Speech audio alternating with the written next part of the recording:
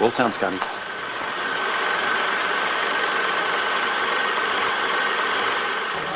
Take your stinking paws off me, you damn dirty ape!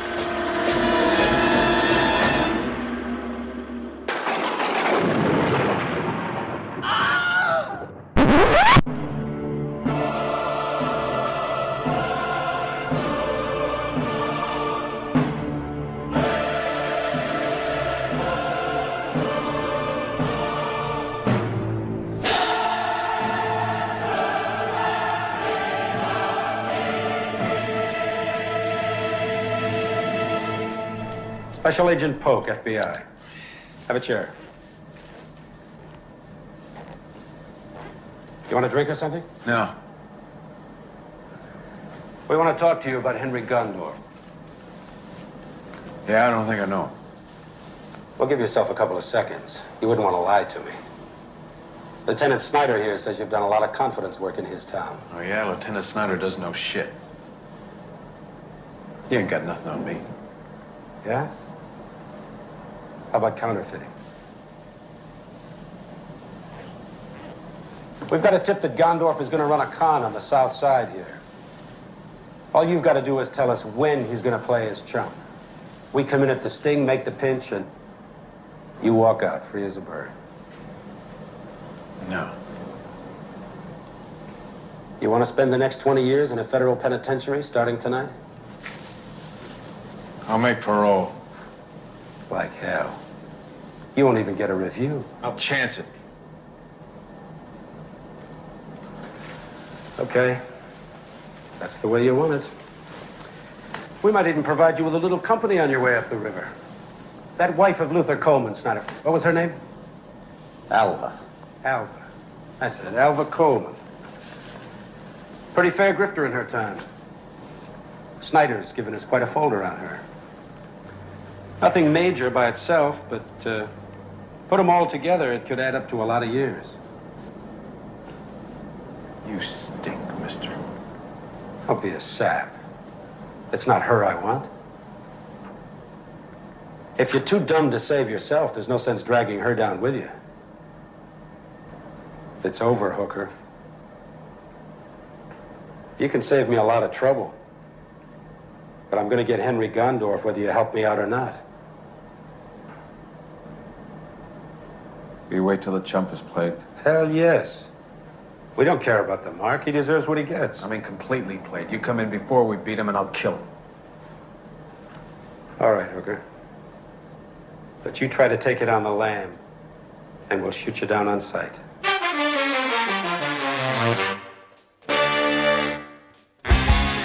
Oh, today is your birthday, and I wish you many, many, many more.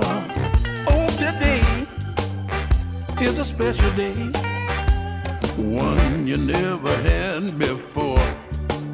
I'll send you flowers by the hour, candy and perfume. We're all toasted with Galahad, and then the second time, no one touched it apart from me. I don't think. So yeah, it all just ended up turning into some sort of weird gravy in his summer house. So Oh, sounds like a line of a very dodgy book. I'm sure we could write one. Mills and Boone. As she sifted through the gravy in the summer house. Oh, now you're talking. There is a marvellous point for me to do an introduction here, lads. I'm going to start the recording at this point and let the listeners try and work out what the hell we've been talking about for the last 20 minutes. It's the Stinking Paws podcast. With me is Paul. There's no Charlie. Hello, Paul. How you doing? Hi, Scott. I'm good. This is the first of our series of 10th anniversary specials because we are celebrating our 10th anniversary on the 21st of June this year.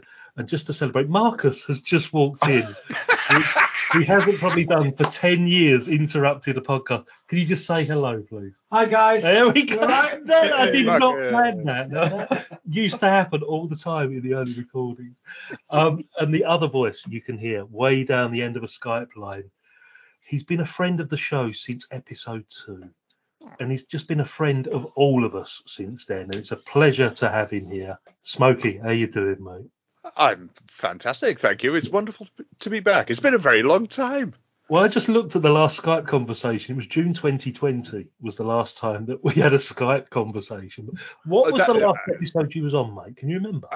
I mean, that Skype call was when you guested on Rated H, I'm guessing, when you did Halloween 3, Season of the Witch with us for the second time. Second time. Yeah, but did we do that on Skype? Yes, we did, mate. Yes. Yeah. Yeah. But for Stinking Paws, my word. We did Stranger Than Fiction and The Cook, the Thief, His Wife and Her Lover. There's a combination for you as well. That's what we used to do back then. Yeah. Yes, this was during our very unwoke phase of doing #rape movies. Yes, that whole summer. I remember it well. Yeah. We tried to make it a thing, and I'm just curious as what is a #rape? Oh well, you get branded.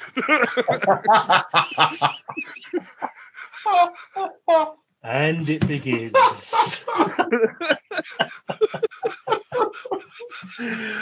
A bit of editing. No, first rule of Stinking Paws Club, mate. I mean, cast your mind back those 10 years, folks, mate. You found us on the second episode because of this particular movie we're going to review tonight. This is the whole gist of the celebration. We're gonna go back and re-review some of the classics we've reviewed over the last 10 years. And this was in episode 2, which would have been about the July, I'm assuming, of 2013. Crikey. Yeah.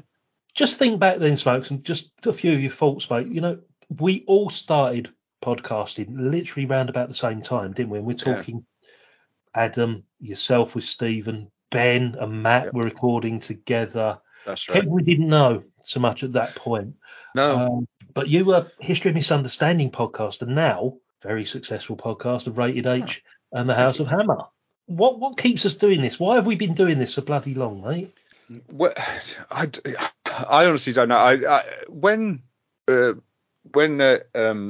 History of Misunderstanding ended, and I really had no real interest in podcasting for about a week. And then it was suddenly like, oh shit, yeah, I kind of missed that. And Ben and I had talked about for a while about doing a horror podcast, and he was studying for his masters at York Uni at the time. And then when, because I live in York for those who don't know, and so when he would finish his, lectures for the day, and he had a couple of hours to kill before his train home, he would come round to mine. We'd get a load of beer and we'd sit and watch a horror movie, and then we'd drunkenly walk to the station while talking about it. And it was sort of like, ooh, hang on, there's something here where we can just drunkenly talk about horror movies. And lo and behold, 6 years later, we're still doing it. We just record it now. All you've done is cut out the walk. Yeah. And my waistliners can tell you that. Yeah. But yeah. No, but the reason why we do it, because it's great fun. I mean, all right, I know that, right, especially when we've moved further into the 21st century, and especially since we got over the 2020s, it's become a bit of a joke. It's become a bit of a meme online that, forgive the term, but it's like, oh, it's middle-aged white guys. If you want to get them to talk, put a microphone in front of them and let them do a podcast kind of bullshit, which I think is it's a redundant argument, right? Because lo and behold, for 30, 40 years, 50 years more, people have been complaining that us blokes don't talk enough. And it's like, all right, so put a microphone in front of us and watch us fucking go. And we do. And who gives a fuck? Because it's, even if it's your hobby or what, or if you're getting paid for it, like some of our friends do. I do a tiny little bit for Hammer, but, that much. And it's sort of like, I want to talk films with my friends. What the fuck is wrong with that? That's why we do it, in my opinion.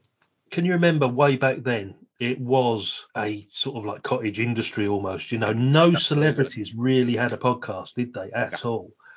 And if they did, it was them cutting chunks out of their radio show and stitching them all together and releasing them at the end of the week. Yep. Yeah. That was it. It just pissed me off when that started to snowball, where we had been putting in the graft week in, week out, putting content out there that was better in most cases. I completely agree. What you could hear from these celebs. And it just seems like the world and his wife have all got a podcast because they think it's the thing to do. Yes, And I think the essence of it has sort of been lost now in the midst of time of what podcasting was originally all about. I think it's diluted, as you say, because of the celeb aspect. Yes. Every single famous person now, in a bit of spare time, does a podcast because they know they can get sponsorship for it and get a bit of extra money for doing nothing other than chat for a couple of hours. Yeah. Whereas with the likes of us, it was a way to put our views across, have a laugh, have a drink, get to know some people we wouldn't have otherwise met, and just reach into the homes of the everyday person that is sitting there on a Saturday night thinking, oh, what can I do? There's shit all on telly. Oh, that's a film I love. I'll listen to a podcast about it. That's how I found podcasting, because I used to like listening to spoken word stuff, and Radio 4 only had a certain amount of content that you could listen to that was movie related or, topics that would interest me. Yeah. And then I suddenly heard about this thing 11, 12, 13 years ago, possibly, about podcasting. I thought, well, what is it? Oh, blimey, it's got everything that I ever wanted to hear.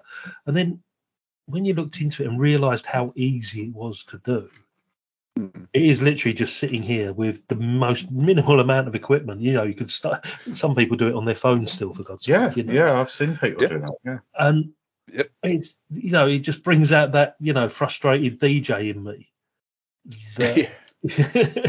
Well, that's been hiding there since U-Tree, basically. Been there, done that. The DJ, not the U-Tree. Got the t-shirt. It's very funny. Ben and I spoke about this very recently on Rated H. Is that bizarrely we found kindred spirits. We're friends now in real life and online with various authors, and a lot of them are independent authors and things like that.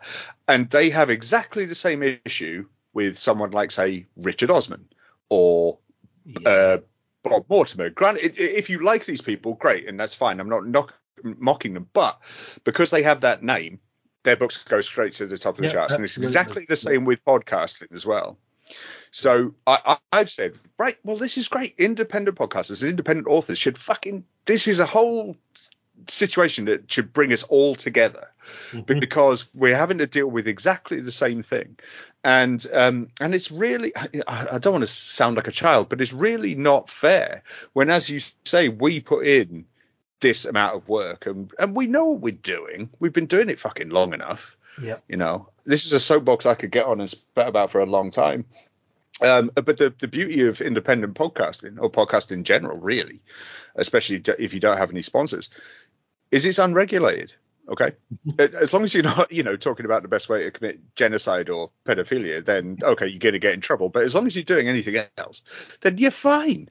Talk about whatever the fuck you want, and there's no one there to censor you. I don't know if you've had it, Scott, but we've had it a few times especially with Rated H, is that we've been offered sponsorship and advertising many times over the years. In fact, I got one yesterday as well. And they all say, love your show, it's great, but we want to change this. And it's like, well, then you don't love it. Never had a sponsorship offer, mate, because never had the fucking audience, to be honest.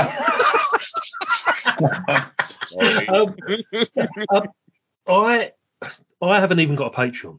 And as you know, I've got 4 or 5 podcasts on the go at the moment. That may change in the future, but I started this out with no intention of making money from it. It was just a hobby, and it developed into friendships with yourself and Ben and Adam and Kev and all the other guys that we've met over the last 10 years, Tom and everybody. The way of the world is that Patreon is the thing. I've had people offer money via Patreon that I haven't got, saying we love the content, especially the Rainbow Valley podcast. It's the one that is my passion project. Takes me months to put an episode together. And people say, we really appreciate the effort you've put in. Please let me give you money. That's what they say, Yeah. And foolishly, I say, no. The only thing I want is you to retweet and give me 5 stars on iTunes. No, but it's true. It is true. The thing with Hammer, why we set up the Patreon, is because we do a show every 2 weeks. Mm-hmm. That's watching and reviewing a film and doing a segment on something that is in the film every fortnight. Yep. And it's so much bloody work, but there's so much else because Hammer is so rich and diverse. And we started in 36. We're up to we've just released the first film of 1954, and we've been going for nearly 2 years. Yeah. We've got a long way to go. But there's just so much extra that we're just sort of saying, well, look, we are going to do it. It's just going to take us a boatload of time. So if you want to hear it, we're going to need some money. We're not being ridiculous. So, well, like I said to you before we came on air, my mixer has given up the ghost tonight. It's been bashed about for 10 years. It's finally had its day, but you have hosting fees and new microphones you have to buy and bits and pieces like that. And that has never bothered me, forking out for things like that, because it's my hobby. I could quite easily spend that on drugs. Please do. Oh, I'd like to see that. I would love to see that and film it. I'll set up a Patreon for that. I'll pay for that. This just keeps me off the streets terrorising the prostitutes of Chatham, basically, mate. It keeps me indoors. So I'm used to it over there. Oh, dear. What we're going to do, we have decided that over the next couple of months, in the run-up to June the 21st, friends of the show, personal friends, as we like to call them now, And Smokey. And Smokey. Yeah, and me. Yeah, don't forget me. I'm here. Are being invited along. And we've asked them to select one, possibly more, of the 240 plus movies we've reviewed over the last 10 years. That's mad. That's a good batting average when you think about it. That's 24 Very good, a year. That's mate. 2 a month. Yeah. But back in the old days, We used to do 3, maybe 4 films an episode. the first Depends on how Halloween pissed you special, got, really. Mm. the first Halloween special was 5. The Christmas special was 5. I remember that one. Yeah. Like 2.5 hours long. Longer than that, mate. It was longer than that. Well, it certainly felt fucking longer than that. Because that was the running joke. Smokey and Stephen at the time used to rip the piss out of the running length of the Stinking Paws podcast. It was just like bladder bursting fucking lengths. Well, it's what are they supposed to be about the time of a train journey, aren't they? So you can listen to one on the way to work. Well, only if you went to but not from fucking Edinburgh to Land's End. John Groats, you come fucking what? No, we just do them for a flight. Yeah, to Australia. Yeah, that walk you're doing from Land's End to John O'Groats next week. Yeah. Well, we've got the perfect companion for you here. You're covered. But only if your battery lasts that long. We've learned the error of our ways. It's been 10 years. We're hoping we're getting things right now, Of course. And we thought it would be nice to give people a chance to give us their thoughts on movies that they didn't chip in with. I mean, Paul, you weren't there at the beginning. You were a guest at the beginning of the show, on occasional episodes. Yeah, I think I was there one of the first sort of 4 or 5. It was about episode 7, I think you first appeared, 6 or 7. Yeah. And I was ignored. it was mine and Charlie's thing, at the time. Don't worry. I don't hold it against you. But if you remember rightly, people like yourself were like, well, what's a podcast? What's all that? Didn't Smokey, you would have had this 10 years ago. What's a podcast? I still get it today, mate. Still get it. I don't get it so much now. And it is that first time you sit down in a living room, lounge, whatever, and someone plonks a mic in front of you, and all of a sudden you're like, oh, I don't know what to say. And you were the really dynamic changes. Yeah. But the thing is, I was DJ for like 10 years. It's like I have no qualms in speaking into a mic, but it's a bit different when you think that people are actually listening to you. Yeah. Don't worry, you're on the stinking. They're not. Thank you. Yeah. When you're a DJ, it's just like, oh yeah, well done. This is happy birthday, so and so. Yeah, whatever. Cheering when you play Sweet Caroline. Oh Jesus. Yeah. Well, you would have done back then, wouldn't you? Yeah. Yes. And Hi-Ho, Silver Lining. All those classics that DJs love to play, like YMCA and Dexy's Midnight Runners. Yeah. Oh God. Yeah. So, as we said, way back, episode 2, Charlie and I reviewed The Sting, and Stephen heard the episode, who was your former podcasting buddy on History Misunderstanding podcast. Mentioned it to you because he knew you loved the movie. You had a listen, and as you said, you heard Dog Day Afternoon a couple of episodes later, and that was it. You got in touch with us. That was it. And I'm pleased to say we have been friends ever since, mate. It's been really We fantastic. certainly have. So what we're going to do, we're going to take this opportunity to re-review The Sting. We're not going to go that in depth unless you particularly want to. My thoughts have slightly changed. This is what we said before we came on air. My thoughts have slightly changed over the last 10 years. I'm getting the feeling that Smokey's may have changed for something that you held way up here, may have dropped down a few rungs of that ladder. Okay. Old Stoneface sitting next to me at the moment. What? I haven't got a fucking clue what he thinks of this movie. I don't even know if he fucking watched it. No. Just looked up on IMDb. Yeah, he's turned up with notes, Smokey, right, which is a big no-no in the Stinking Paws fraternity. He has turned up with notes. I'd love to see what they are.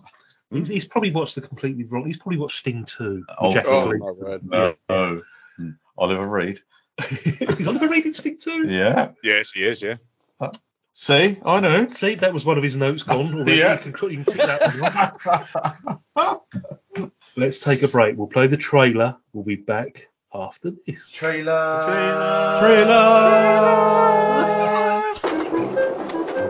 She picked him clean. He never missed it. Remember that Sting experience? How good you felt? Now, The Sting, winner of 7 Academy Awards, including Best Picture, is back. Chicago was the place to be in 1936. In those days, the big con was a dying art, until a first-class grifter on the lam from the FBI and a young gaffer from Joliet joined forces to con the Big Mick. He's not as tough as he thinks. Neither are we. Paul Newman is Henry Gondorff. There wasn't a con he couldn't run, and there wasn't a sucker he couldn't gaff. Robert Redford is Johnny Hooker, a young grifter with plenty of moxie. $3 grand on the red, Jimmy. But he's a sucker for Lady Luck Tough luck, kid. and a sap for Lady Love. Thanks for the big evening, Hooker. Next time you want to spend $50 on me, mail it. Come on, would you? Robert Shaw is the Mark. In the underworld, he's the Big Mick. Name's Lonergan. Doyle Lonergan. It starts with the setup. You owe me 15 grand, pal. Then you bait the hook. Your boss is quite a card player, Mr. Kelly. How does he do it? He cheats. You play him on the wire. The wire's been out of date for 10 years. That's why he won't know it. Now he's ready for the sting.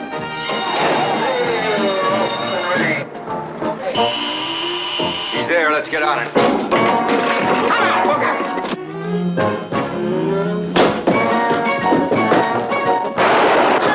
Listen to me. Don't go back to your place tonight. $500,000 to win. Lucky Don. Paul Newman and Robert Redford. This time, they might get away with it. Okay, that was The Sting, released in the UK 1973, directed by George Roy Hill, starring Paul Newman and Robert Redford, alongside Robert Shaw, Charles Durning, Ray Walston, Eileen Brennan, and Harold Gould. I'm going to read the plot synopsis from IMDb. Okay. You ready? Yeah. 2 grifters team up to pull off the ultimate con. Brief, to the point. Is that it? Are you kidding me? Yeah. No, it's literally it. Wow, they haven't like given anything away, do they? 10 words. That's all I need. That's going to entice you in to watch a film, isn't it? Right. Jeez. We need to go through a bit of your individual histories with this movie without giving too much about what you thought of this particular viewing first. When I first met Smokey, this is the movie that got us talking because it was one of Smokey's favourite movies. Haven't watched it, as far as I know, Smokes, for a little while because you said to me the other night, I know it pretty much off by heart. It's that sort of movie, yeah? Mm-hmm. Yep. Yeah. Yeah, it'd been a few years since I've revisited it. I actually did a brief segment for it for a Hammer not too long ago, and sort of saying, oh, this is not only in my top 10 of all time, it was in my top 5 of all time. Yeah. My history with it was, I remember the first time I saw this, and I was, I don't know, 9, maybe 10, and it was a weekend. And on the weekend, when we didn't have school, our parents would let me and my brother have the portable television, and we would hunker down and we'd, put up a bed fort and shit and put the television in, and we'd watch stuff and just do that for the weekend. And one night, I just flicked the channel by hand, I would say, by hand. and I remember seeing these two guys running down an alleyway to another guy who's lying on the floor, and he's screaming, he's in pain, and I'm like, oh my god, why is it? I'm young. I was like, why is he in pain? What's going on? And then they're swapping money, and one guy runs away, and I'm like, oh no, don't give him your money, he's gonna steal it. Don't let him do that. And then 20 seconds later, it was like, oh, hang on, they've taken his money. It was really that kid-like realization of what was going on. And then it was like, oh, okay, I need to keep watching this because I need to know what's going on. And that was the moment I fell in love with The Sting. And then I remember, fast forward 10, 11 years later, when I got my first ever DVD player, and, which was the size of a briefcase. And had to go out because I had no DVDs at the time, and I had to go out and buy 2 DVDs, and I got Full Metal Jacket, and I got this. I got The Sting. That it's always just been with me, The Sting, since then. So that's good almost 30 years. And as I said, I hadn't watched it for a few years until I rewatched it again last night, and I may have misled you slightly, Scott, that I didn't. My opinion of it hasn't really changed, but I noticed more this time around. There are certain elements to the script, and certainly the beginning of the film, which I hadn't really picked up on when I was younger, which I've noticed this time, which I'm sure we'll go into it a little bit later. But no, to me, this. I'm going to lay my cards on the table straight away. This is one of the greatest films of all time. Ah, right, okay, because I must have misread your text, because I thought the shine may have come off it slightly on this viewing. Paul. Yep. Now, Smokey is incredibly jealous of you, mate, because this was your first time watch, mate. And by a text, I called you a bastard because it was your first watch. I don't think you should be jealous, because seeing it for the first time 50 years on, pretty much 50 years on, it, to me, I can see the beautiful parts of it, like the screenwriting was absolutely superb. But for a first time watch 50 years on, it doesn't hold the same excitement and glamour and interest that it would have held had I watched it 20, 30 years ago. There's so many films that have been and gone with a more intricate heist or more twists and turns that you can't help comparing it to some of those and not appreciating what was done in the 70s. So I'm not saying I didn't like the film. I'm saying that first time watch this late into its aging, it is not this. You don't appreciate it the same as if you had have seen it earlier in your life. Smokey fucking hated it. Did not say that. I can get it though. I can get where you're coming from. I can. Paul has this habit of watching movies piecemeal. It's sort of like bits at a time, and you watch half an hour and it'd be like, oh, I can't quite get on with this. I'll go back to it tomorrow. Yeah, I would rather turn a film off and stop watching it and come back to it than sit through it in not the right mood or a really shitty mood and and just go, I'm hating this, I'm hating this, I'm hating this, I'm hating this. I'd rather give it the opportunity it deserves by going, do you know what? I'm not in the mood to watch a film right now. Let's come back to this. Did it pick up for you, mate? Because after that, you said, I've watched the first half hour. I'm struggling a bit with it. And I said, stick with it. It's worth. I watched the first half hour one day. I watched the second half hour another day. I watched the last whole hour, 10 minutes yesterday. And the last hour and a bit brought it together beautifully. Right. That's what I said to you. I said it's worth for the denouement is worth waiting. The what? The denouement. It's a type of tyre. They're Italian. They're very it's worth fancy. waiting for. Okay. The do-ron. The do-ron run. Yes, it's worth waiting for, Rodney. And Mange too. For me, this was my first watch since 10 years ago when we reviewed it. Prior to that, I'd probably seen it 2, 3, possibly 3 or 4 times, I'd say. It was the big Christmas movie, late 70s, early 80s, you know, so everybody, you had no choice. There was nothing else on, you know, that like, you know, 3 channels and you've got to watch The Sting or Billy Smart Circus, you know, on Boxing Day, whatever it may have been, you know. And of course, you watch it. I was a kid. I was 9, 10 years old at the most, you know. Didn't think too much of it back then, but then when you watch it with older eyes, when I was going on this journey of discovery of trying to find out what a good movie is, as we've all sort of done, you know, probably watched it when I was about 18, 19, loved it. Absolutely loved it. Thought the whole thing about the plot twists and the turns and the old intricate sort of pacing and the planning of what actually goes on in this movie was incredible. It was unique. It was well written. It was like, that's what made the movie. And I still had that opinion up to 10 years ago when I watched it again.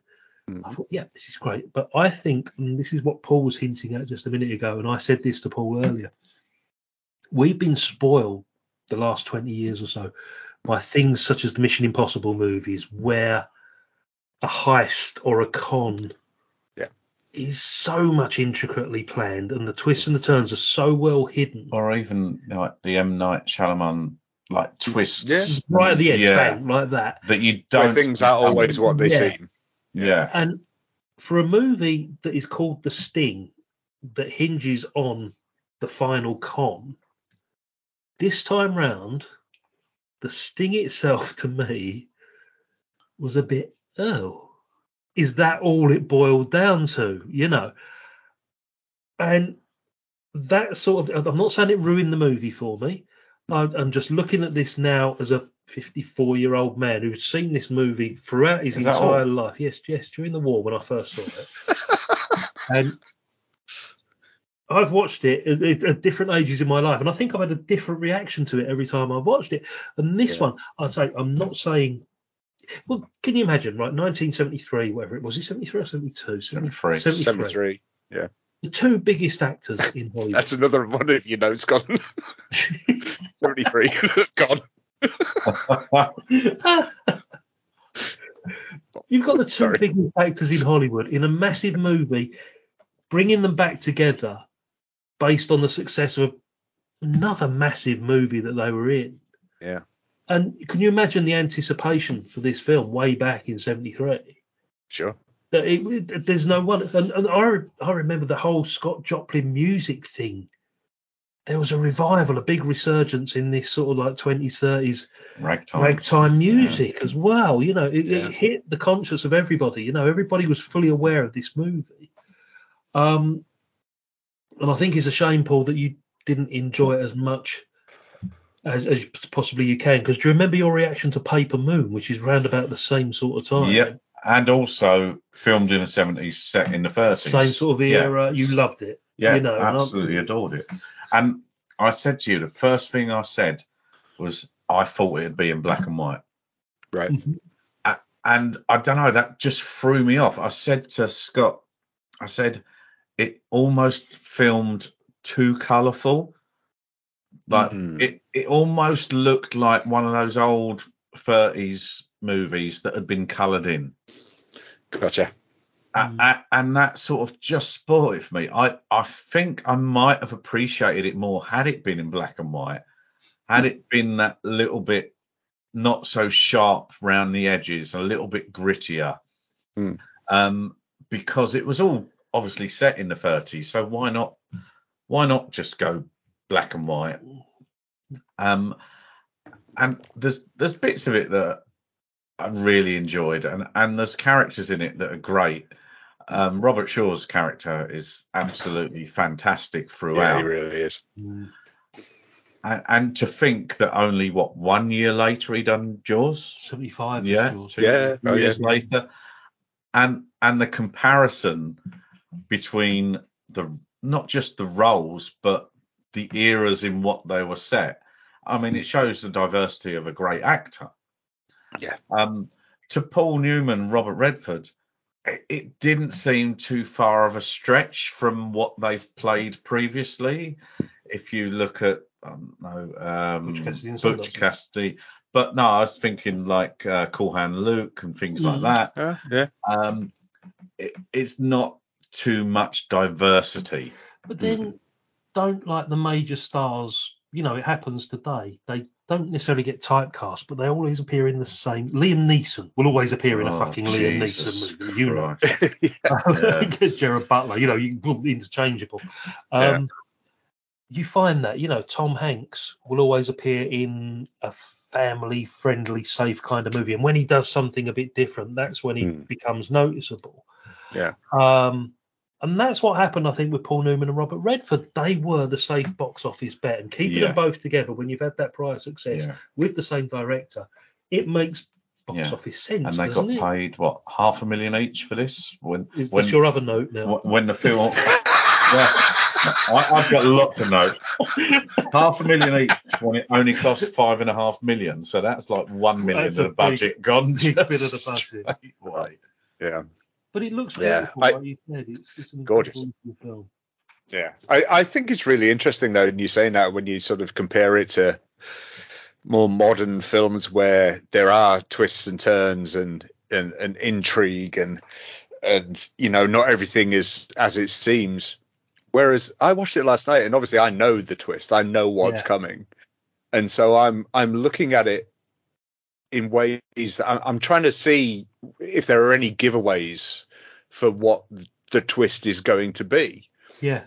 And the clever thing about The Sting is that it messes with your mind so much that there aren't any giveaways to what the twist is going to be, because they give you so many red herrings, i.e. the FBI agents, and then Celino, is she just a waitress, or holy shit, is she an assassin? Although, whoever is the guy who is chasing Hooker, is he working for excuse me, is he working for Robert Shaw? Is he working for Paul Newman? You don't know. And when it all comes together at the end, when I was watching it last night, I was just sort of like, that's so damn clever. And you're also looking at Charles Durning playing Snyder, and you're looking at him going, right, is he just a copper, or is he just a bent copper? Or is he a bent copper who may be working for Robert Shaw? Or is he a bent copper that may be working for Paul Newman? You don't know until right at the end, till you realize he is just a bent copper. That's it. It gives you so many options of what he is. Sorry, of what he isn't. And then you actually, what he is right at the beginning of the film is just what he is. And that was a wonderful bait and switch on the film. I think that's incredible. But it's also like, you have all the guys in the quote unquote betting shop, and they're all there because one of their own has been killed. And it's sort of like, well, all right, are they? Or is there someone on the inside working for Robert Shaw or for someone else? No, not at all. Your mind just goes over there, and it's just like, all right, fine, that's okay. But I was watching it from a perspective of, were there clues, and I really I didn't really pick up on very many. There were a couple, but there weren't a lot.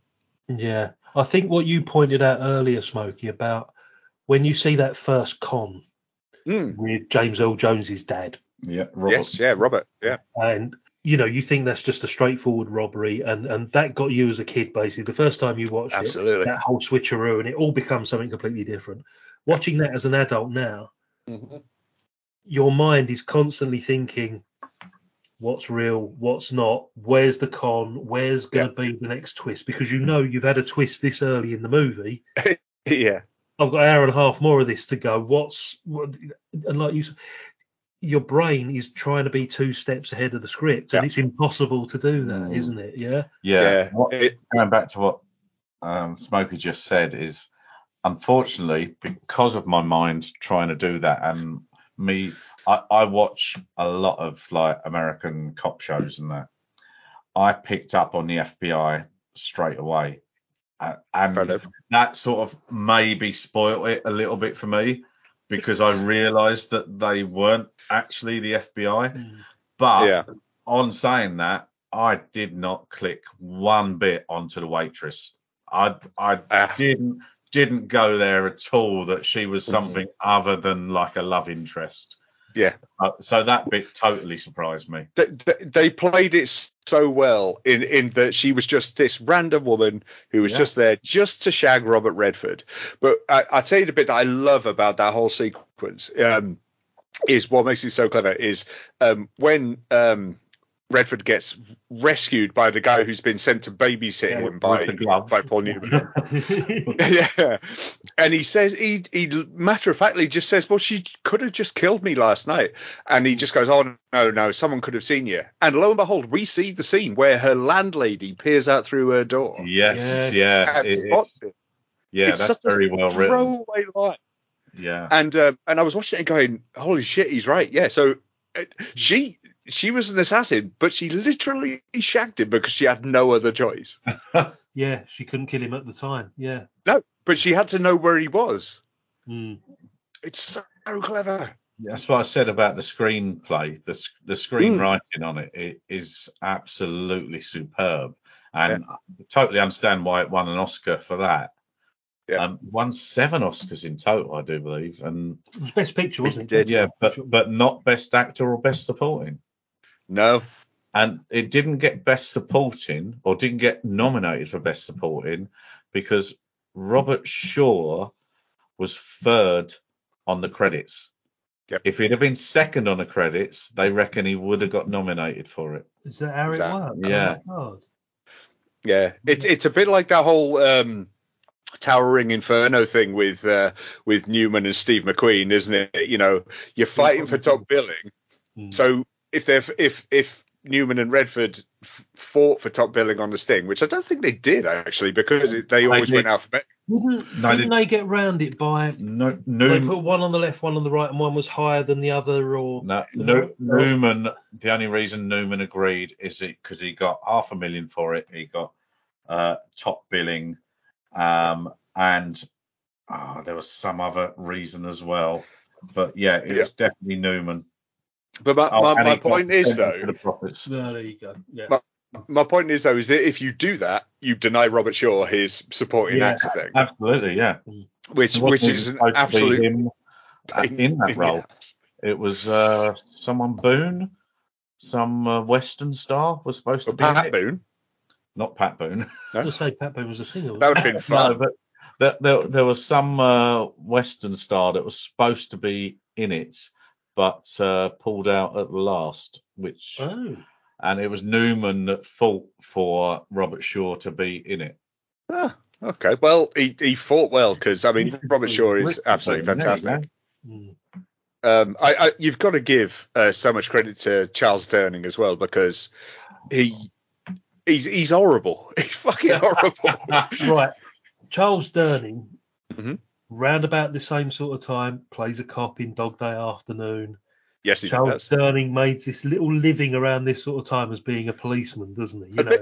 A bit more sympathetic in Dog Day Afternoon. In Dog Day Afternoon, absolutely. But this little niche that he's found himself as like fat donut eating cop, basically. Whatever era it may be.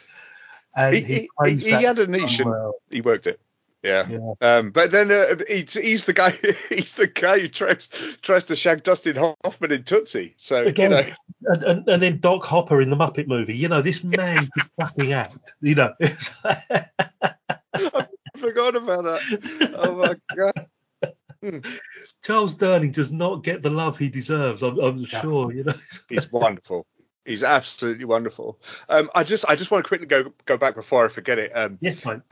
Another one of my standout moments for this, and again, just one I really properly noticed last night, is you've got FBI agent Polk, again in inverted commas, and he's met Snyder, he's met Hooker, or sorry, Kelly, whatever you wish. There's so many names in this film. And he's so icy and he doesn't give a fuck. And it's like, if you can help the FBI, great. If you can't, I don't care. You're going to prison. He's so solid. And then when you get to the end and you find out he's a stooge, he's not FBI at all. He's a mate of Paul Newman's. And it's the split second they get rid of Robert Shaw, and his voice changes. He goes from talking like that to going, "We've done it," kind of thing. And it was just, I just crumbled. I was just like, that is perfect. It was like an actor being allowed to breathe again. It was wonderful. Yeah, it's a good example of actors acting within a performance. Absolutely. If you know what I mean, he's playing a character that's playing a character. So good. And that's the sort of thing that sort of hits home in this movie. When I said I was a bit disappointed, it was just the final sting itself at the beginning when I said that the whole thing about it just being a prolonged horse race result. Yeah, well, because I actually said that I'd seen an old black and white movie where they cheated on the horse racing by having the radio commentary played in like 3 or 4 minutes late, and I think we sort of found it as something like 1939 and the long arm, the long shot, or something like that. And to be fair, they say that in the film though. They say, well, that hasn't been used for years, and one of the proper grifters goes, I'm not sure I even know it. And it's like, well, it hasn't been used. So if you say that's in the 30s, that kind of makes sense. Yeah. And it is something that I'd sort of seen, but the absolute brilliance of it is that it wasn't just that they set this guy up to bet on the horse race. They met him on the train. They had a game of poker where he got cheated. He owed this person money. So it's just this extremely long build up to this thing. It's not the fact that it's just about we'll introduce these characters, they're all dodgy gits, and we'll do this thing at the end. It was this beautiful, just slow, methodical build up to it to entice him into it every step of the way. And I've got to imagine that's why they call it, they keep referring to it during the film, especially at the beginning, of saying, you're playing a big con, so it's not what they're doing in the street at the start of the film. It's a long con. It's something that's going to take time. Yeah. And they don't rush it. And it's great. Yeah. The bit I think really stood out for me in the whole process of this thing was the second time that Robert Shaw goes in to place his second bet, because he's a bit wary that the first one was just might have been a fluke, Yeah. And they realise they haven't got the money to cover it if it it comes off. So they do this whole switcheroo thing where the queue for the counter becomes longer and longer. And he gets shut out, exactly. And he just misses his, but it's convincing enough for him to think, even though he hasn't put any money down, there's something in this, and that was enough. He went, I'm in, basically. I'm in. That's what I liked about the actual part of the sting, where he went, no, not on first. I said place the bet, as in put a place on him, like first or seconds. Yeah. So it's so good. Very clever. Yeah. When they're getting Lonergan to place the first bet, and you have Erie there, who was Redford's, early sort of scam partner along with Luther. And obviously he's nervous, he's green, he doesn't really know how to act. and he overacts, and all Redford does, it's such a weird thing. All Redford does is goes, huh. and that is the signal for the older experienced guy who's playing the Englishman to take over. And so Eerie runs away, the Englishman comes in and sits next to him, and it all settles it back down again. It's just such a subtle little thing, but it's just the weirdest noise that comes out of Robert Redford. You get the impression that every base is covered, no matter what potentially might happen. Yeah. They've thought this through so far in advance. That's the beauty of it, you know. I just wonder how many times the screenwriter wrote it, went back, changed a few bits, and then went back again, changed a few more bits, and each time made it that little bit more intricate and a little bit, well, he might realize that, so we'll change a bit there. That I think the writing of it makes it such a beautiful film, and it's not often I think I've said that. I'm usually concentrating on the actors and this is warming my heart. Yeah. But I do think that was just so beautifully written. It must have taken so many years to get that absolutely spot on. Yeah. Well, let me ask you guys a question, because you were saying, you know, you sort of saying a little disappointed with the final sting. A bit of the shine came off for me, mate. That's all. Fair dues. So everything they do. So let me say. So the train ride, or there's the first betting, or there's the Western Union office that they paint and then fuck off. That is brilliant. That is. By the way, the more we're talking about this, the more I know I've made a complete mistake in my first statement, mate. So, because I'm just thinking about watching it last night, thinking it was a fucking great movie. What am I talking about? I just want to say, so if the final sting is a tiny bit of a letdown, what was your favourite? Forget it. What was your favourite sting part, though? What was your favourite sting of the film if the final one wasn't the be all and end all? I think the very first one with James Earl Jones' dad, because I'd forgotten that. Right. And I'm like thinking, oh, is this how he meets James Earl Jones, his dad? You know, but it's not. He's his partner. And then when they go back to the apartment, and there's this whole 20 years. He's called Robert. Yeah. And then his wife, when they threaten to put his wife in jail later on, you know, it's all linked.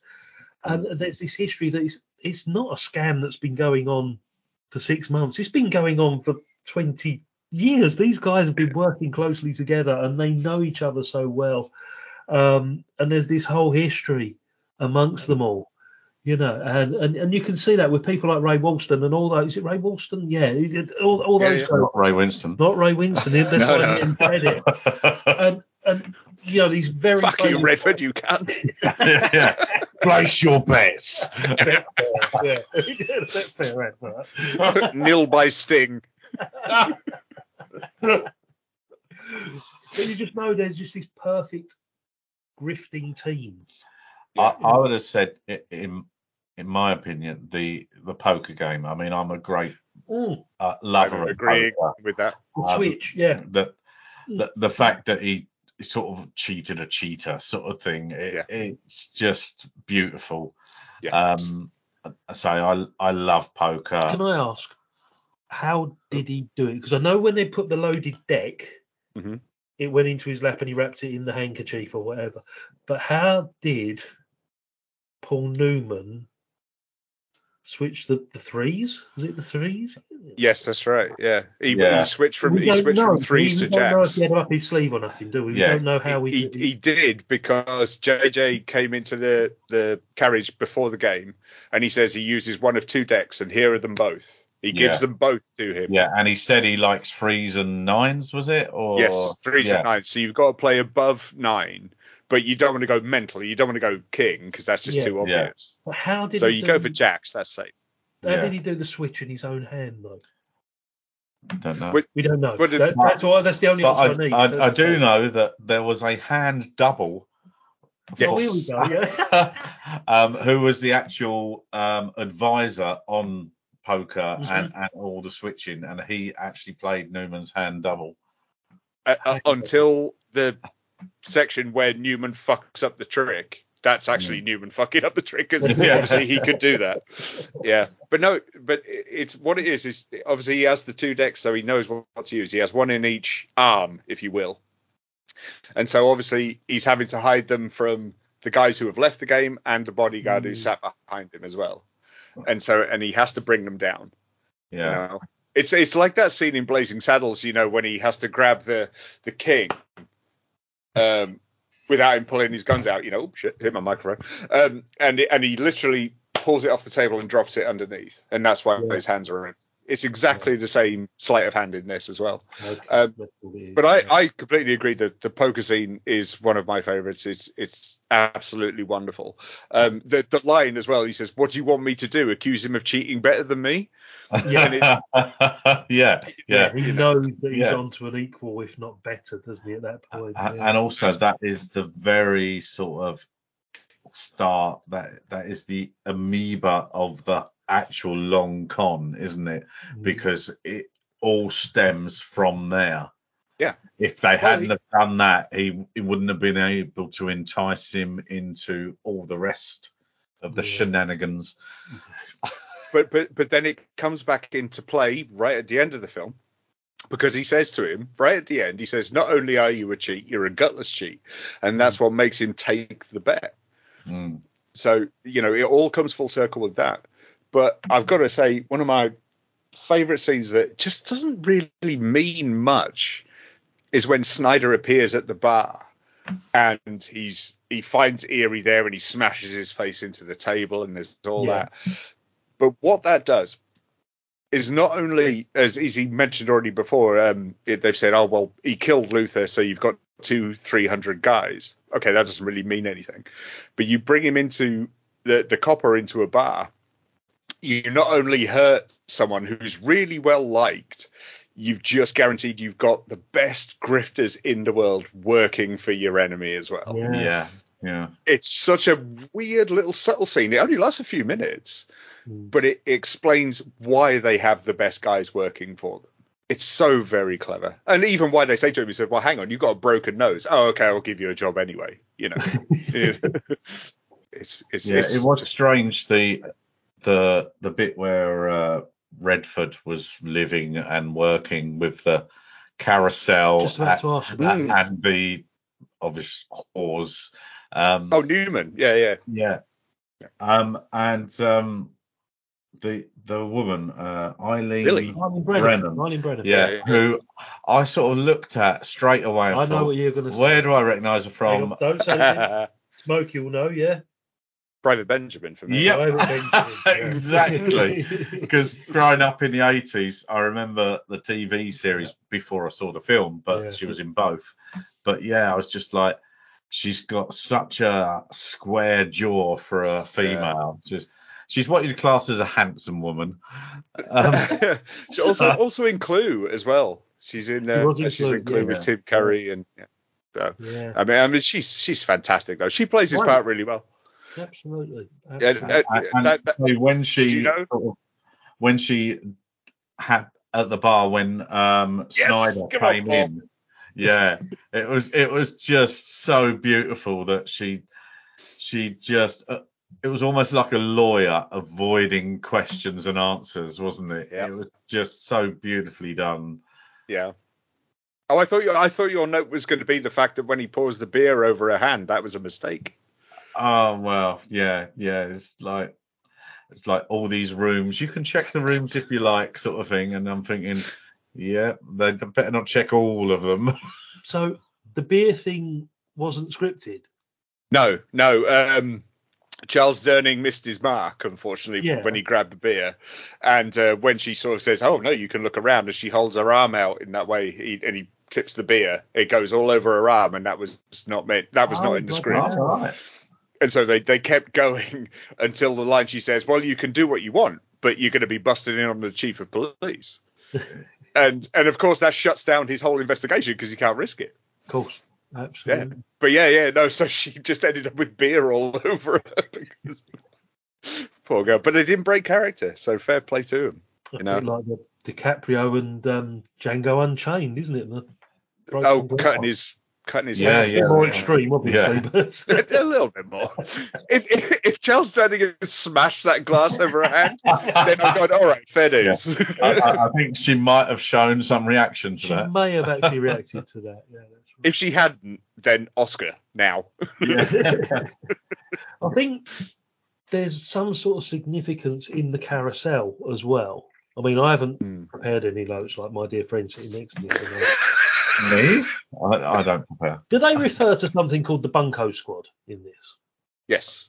Right. Do you remember the Paul Daniels Magic Show? Not lots. Stick with me. Vaguely. He used to do a segment every week called the Bunko Booth, where he would dress up as like a American 19th century fairground barker sort of thing, and he would do three-card tricks and all that. And it was in the Bunko Booth. Right. So the carousel must be something to do with the that kind of fairground era. Fraternity that the Bunko con men or something would have learnt their trade in the fairgrounds or something. Perhaps that's where it comes from. I don't know. I mean, that makes sense. I mean, not to denigrate anyone, but I mean, sort of fairgrounds and whatnot are associated with more Romany types, aren't they? Who sometimes aren't the most honest of folks. Sometimes very, very well skirted around. Allegedly. So I'm just saying, it's not out of the realms of possibility. But then again, the something you mentioned there is that when Billy says to Snyder that his badge doesn't carry much weight because he's out of his jurisdiction as well. That happens. They were in Chicago, weren't they? Yeah, and that because he had Joliet, wasn't it? And so it was. So and that happens another time during the film as well. No, it might have been near the start, but I mean, there must be these terms. I mean, it's a bit like films that have Cockney rhyming slang, isn't it? It's terms of the time that they're, as you say, Bunko and. As soon as the word Bunko was brought up, I thought that's Paul Daniels. He had this thing called the Bunko Booth, and he was there in the bowler hat and the waistcoat. I remember him in the. It makes sense, mate. So when the carousel appears, I'm thinking, okay, con men learning their trade, travelling around the country because they're not going to get caught. Perhaps he just used to get with whores. Whores or horses? Horses, or both. Whatever takes your fancy. I guess. So, my word. We're going to start winding this up a wee bit in a minute. Do you want some facts? Before we wind this up, let's go to Paul. I don't particularly want any facts, mate, but he's going to... I'm just going to say him anyway. You've worked so hard. Yeah. Sorry, hang on, Smokey. Do you know who was offered the lead role instead of Newman? Before Newman? So this is 73. Who's big in the early 70s, Scott? Hoffman. Ryan O'Neal. Jack Nicholson. Makes sense. That would make sense in 73. Yeah. Wow. Yeah. Oh, blimey. I can't see him playing it, though. No. Wouldn't have worked, would it? He's not as cool, is he? He's not as slick. He's too ornery, a bit too sharp. It's Yeah. As I said earlier, budget was $5.5 million, made 160 million. It's the 20th highest box office hit in the US if you compare like ticket sales compared to today's ticket sales. What, over ever? 20th? Yeah, 20th. Wow. That's quite impressive. Robert Shaw's limp in the film was real. I was going to say, because I knew there was something when we spoke about this on the original review. There was something about Robert Shaw's limp. It was real, yeah? Yeah, he damaged it a week before playing handball, so they left it in the filming. He was wearing a brace under his trousers, but because they're wearing 30s clothing, which is quite baggy, you couldn't see it. Didn't it work well, though? It just added to it. Now, this is the biggest, weirdest fact, but I'm hoping it's true because it is off the internet, so not everything off the internet is true. The diner where he meets the waitress. Oh yeah. Same diner where Marty McFly meets his dad in Back to the Future. That is true. It's all on the back lot of Yeah. Paramount. Is it Paramount? Universal. Oh, that was a thing at the beginning. Universal had the original 30s Universal logo, didn't it? Yeah. But I mean, that diner didn't look the same as Back to the Future, but I suppose it's the angles in which you see it. Also the same. It's down to sort of the arse end of the bar instead of further up where they are in Back to the Future. Yeah. But the Back to the Future set is also the same set for Gremlins. Oh, yeah. Real Gremlins. Yeah, real Gremlins. We won't go into that. Real Gremlins. Smokey knows the story. I'm over that now. I'm fine. Ladies and gentlemen, go back over 10 years of Stinking Balls history if you want to know what that comment fucking refers to. He's not bitter. No. No, it's like, Charlie doesn't like people mentioning Peter Sellers appearing multiple times in movies. Yeah. Or Space Jam. Space Jam, another one. Again, this is what this is about. It's a celebration of 10 years of Stinking Balls. Before we wrap up, though, can I would just like to mention my most odd, just the oddest thing in this film. Yeah, is that so Hooker and Gondorf are chilling out, and the part of the con is done. They're getting ready for the big con. They're chilling out. They're playing cards. Okay. Yeah. You're playing crib. They're playing crib. Yeah. And they're just chatting and they're getting frustrated. Well, Hooker's getting frustrated and all that. And they just stop. They stop. They're done. He can't concentrate. Yeah. Paul Newman grabs a deck of cards and he slams it on the table, right? This is a thing that's bugged me ever since I saw it as a kid. And they put in a sound effect of the deck hitting the table. And it's the loudest smack ever. It's not just, it's just, whoosh, and it's like, why? Why did they do that? If you go back and watch it, it is the most, for me, we'll insert the most perplexing in bit. the recording now. Of course, Chicago was a rigged town. Fixers in. Dicks took their end without a beef. We had it down to a business. And it really stunk, kid. No sense being a grifter if it's the same as being a citizen.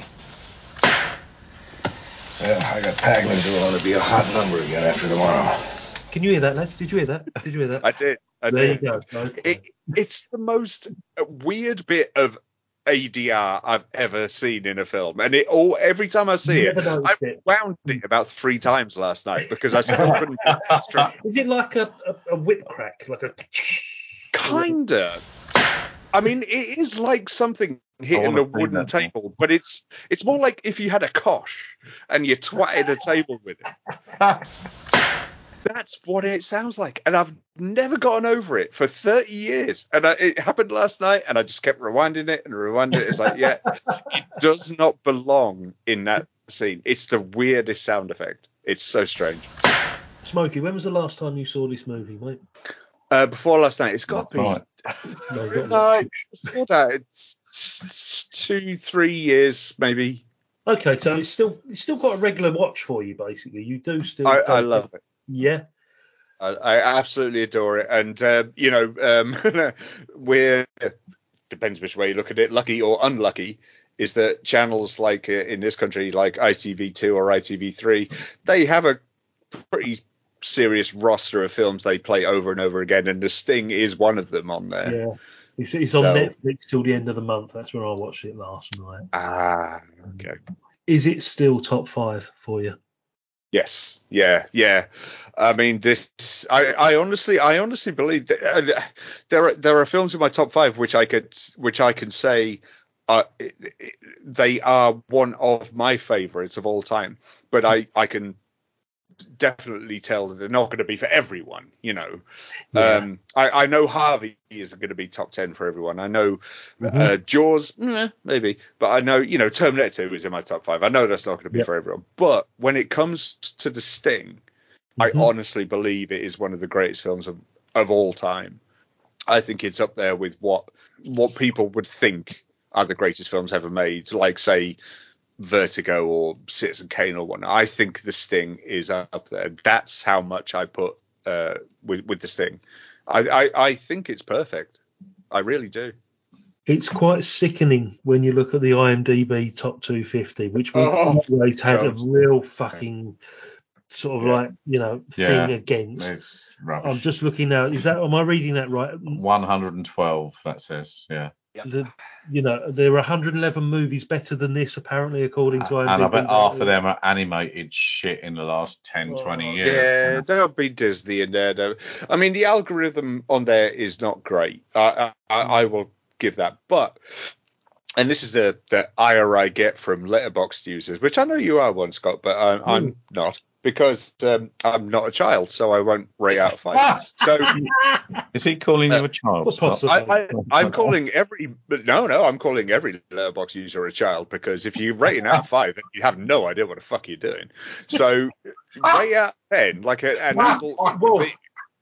5-star rating system. We have had many arguments over the years, and as friends, we are allowed to have arguments like this, mate, aren't we? And the thing that Paul never gets is if I rate something 4 out of 5 on Letterboxd, it's not necessarily 8 out of 10. Nope. Yeah, I don't see that. Out of 10 makes much more sense to me. Thank you, Paul. See, all these little girls who just like to go on Letterboxd and say, "Oh, my last 5. Oh, look at that one. It's 3.5. Is it really 3.5, or is it a 6 or a 7 out of 10? It's just like, just grow up. All of you, grow up and just rate it properly out of 10, because that's how ratings work. I've seen rating systems out of 100 which completely fucking people are getting 77.5. I was reading into this a short while ago, and it was saying, New York Times gave it 4 out of 4 stars, and I'm like, 4 out of 4? 4? What the fuck's that? And one gave it 3.5, and I'm like, why out of 4? Where's that come from? I'm sorry, that was like fucking CBeebies. That wasn't. I don't know what those toddlers are reviewing, but no. You want to be a well-adjusted human being? Rate shit out of 10, for fuck's sake. Damn it. So, as a first-time watch, mate, how about you? It was 2 out of 4. No.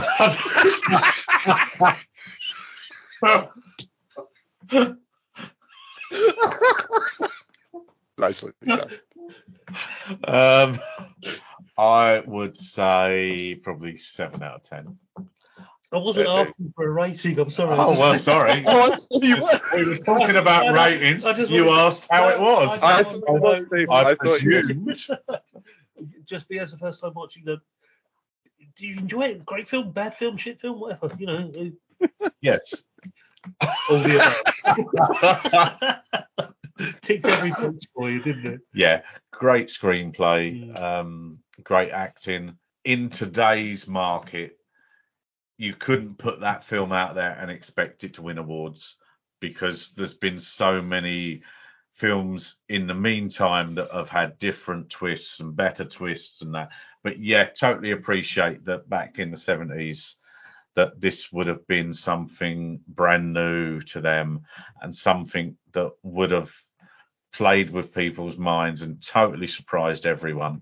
So I can appreciate it, but watching it today for the first time, 7-ish out of 10. Can I just say very quickly there, though, mate, and I respect your rating. I get it. I understand where you're coming from.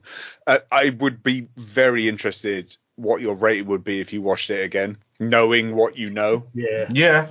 And even us sitting here speaking about it, which I often say to Scott, makes you realise that you liked it more than you actually thought at the time. It does. You're wrong. Not wrong. Just might change my opinion. I'm putting my hand up to this as well, because I went into this conversation earlier this evening with a slightly jaded view of the movie. A very tired sort of 50-year-old movie that didn't hold no surprises for me. I thought you were going to say a very tired 54-year-old man's opinion. There was that as well. A 54-year-old man watching a very tired 50-year-old movie at the same time. And but as always, my friends have brought the conversation up so much for me that I'm going to hold my hands up. I was wrong. I was wrong. All right, the last twist, the sting itself, the actual crux of it is the horse racing results being delayed or whatever it may have been. Fine. But when you look at the intricacies of what goes in, that was a fucking good word for me to say when I had a drink. Of what goes in to get into the denouement. Yeah. Sorry? We're on about these tyres again. It is a perfectly crafted piece of cinema that was not being made in 1973. The studio system had tried.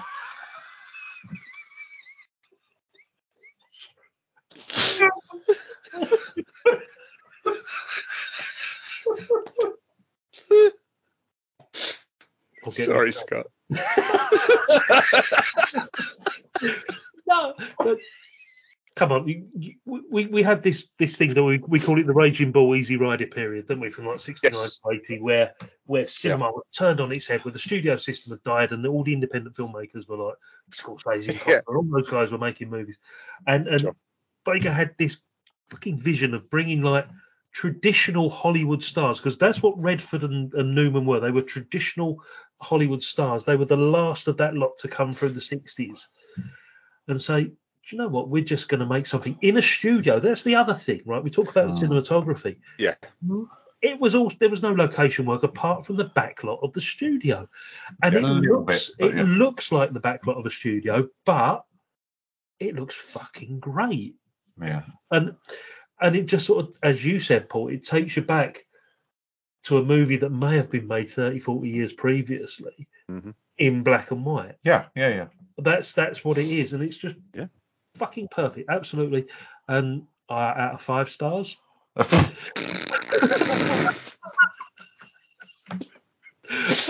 on then, give your bitch rating. My star. This is another thing about my star rating. It's not based on how good. It's based on how much I enjoyed the movie. Yeah. Mm-hmm. I can get away with anything if I say that. I fucking enjoyed it. It's a 5-star movie in that respect, and totally deserves to be. Okay, and that will equate to a 10 out of 10. Sure. Yeah. Not a 9. No. I'll explain. I'll give it a 4.5. Right, gentlemen. Oh, we haven't had Smokey. What would you rate it? Well, Smokey? I wasn't going to go for ratings, but seeing as you want to push the issue. Well, we've both given one, so I think I'm sure I did. I'm sure I did. It's a 10 out of 10 for me. I've only got. I've only got to go for a 15 out of 15.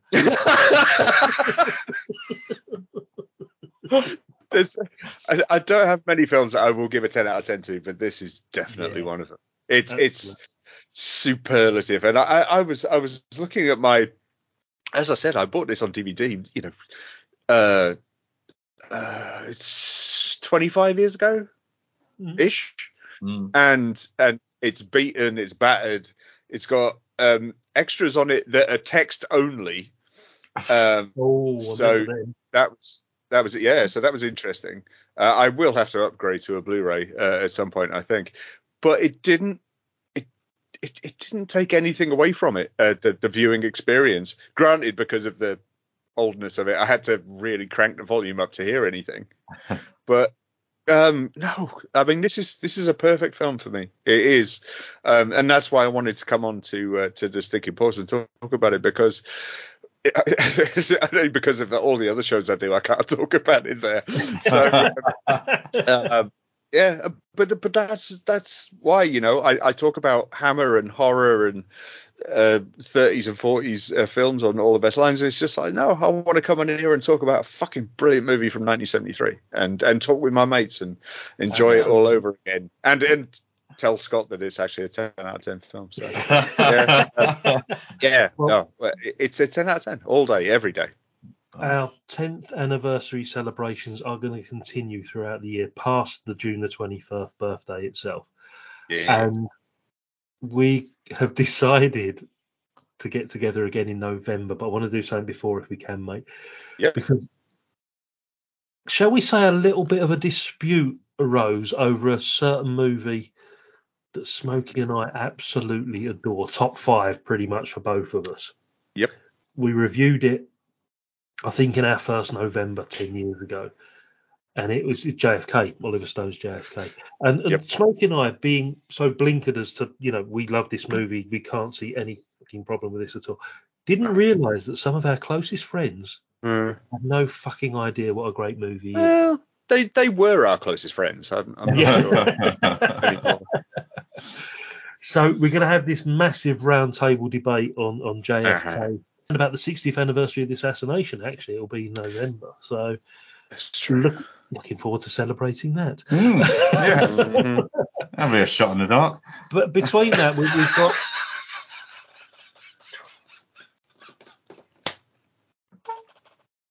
back and to the left. And I was going to say that came out of left field.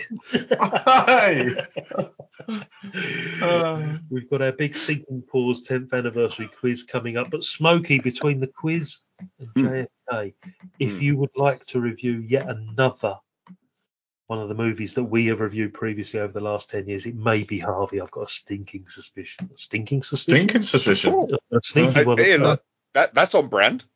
There you go. Okay. The table is open there to review. If you want to talk about Harvey again, my friend, I'm more than happy. Your choice. Is Harvey the one with the rabbit? No, it's not. It doesn't exist. Well, but does he? Steady. Let's take a break because it's tradition when Smokey's here that we come up with some sort of quiz, and I've got an idea. Oh God. We need to have a drink. We need to have a wee. We'll be back after this.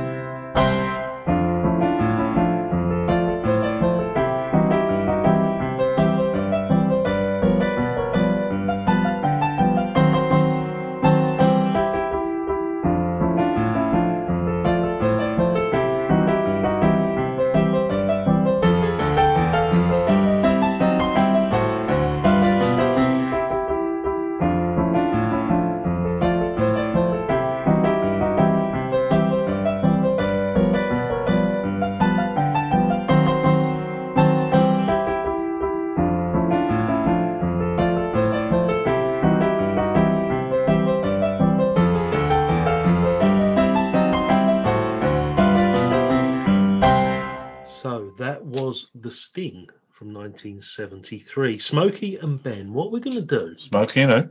I just said Smokey and Ben, didn't I? Because he just mentioned Ben off there. Can you be Ben now for the next 20 minutes? Me, whatever you like, We'll Scott. make it a lot easier. Can you do a Borough accent? Can you do?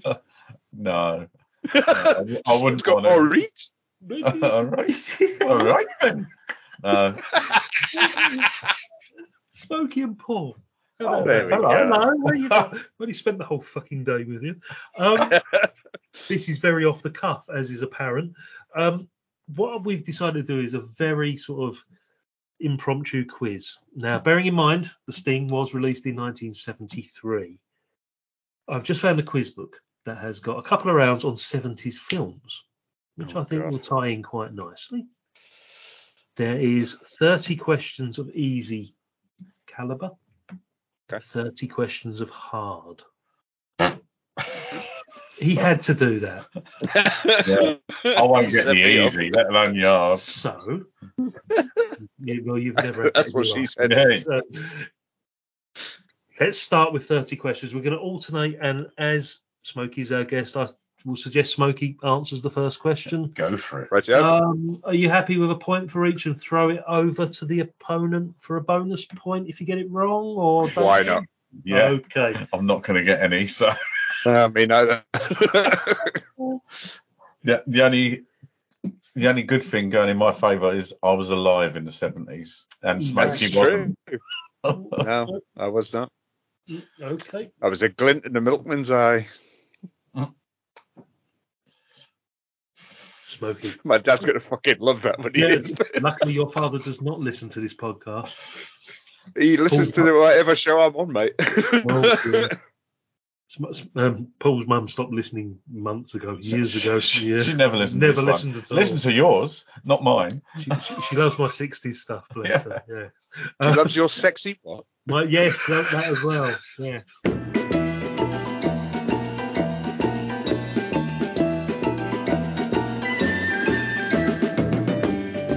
70s films. Question number 1. Smokey, which pink character appeared in 3 top films of the 1970s? What? It's got to be the Pink Panther. These are easy. This is what I'm saying. Thanks fuck for that. Don't overthink. Do not overthink. Paul, which 1977 film was re-released 20 years later? It's one of two. I can't think what was the year. Grease. Was it Star Wars? Smokey? Shit. It's Star Wars. Star Wars.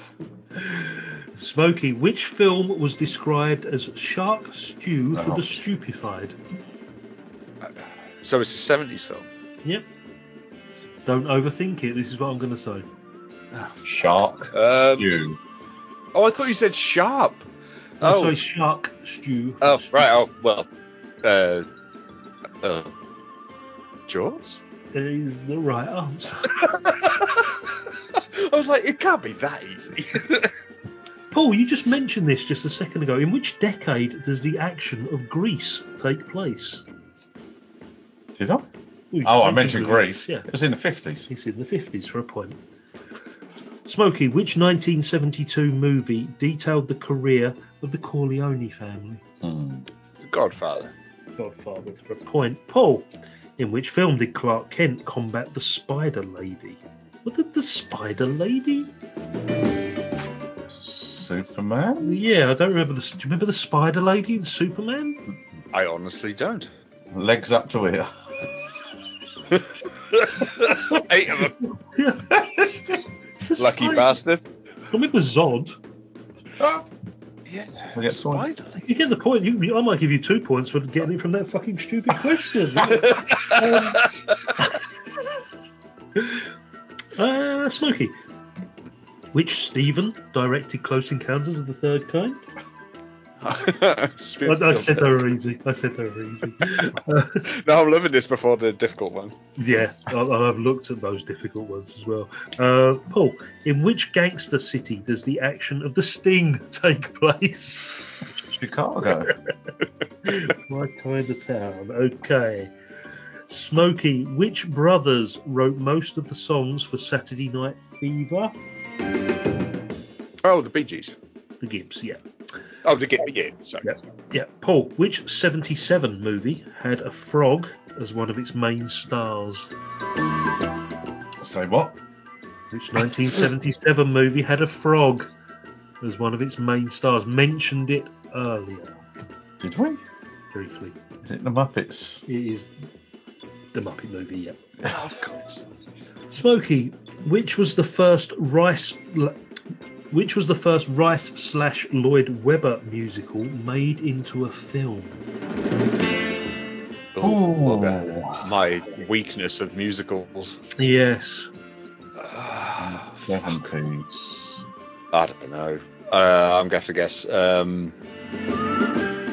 Cats?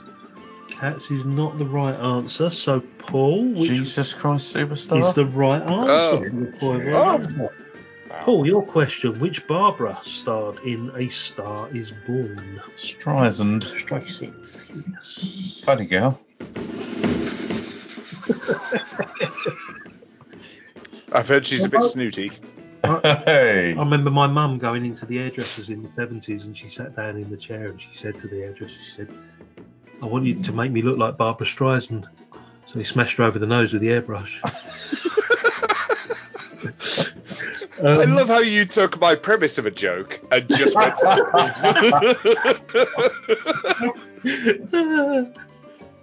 Focus this Sorry, year. Which film was based on The Tower and The Glass Inferno? Oh dear. Figure out, isn't it? The Towering Inferno. Take one from one part of the question. Paul, which disaster movie was described as Grand Hotel in the Sky?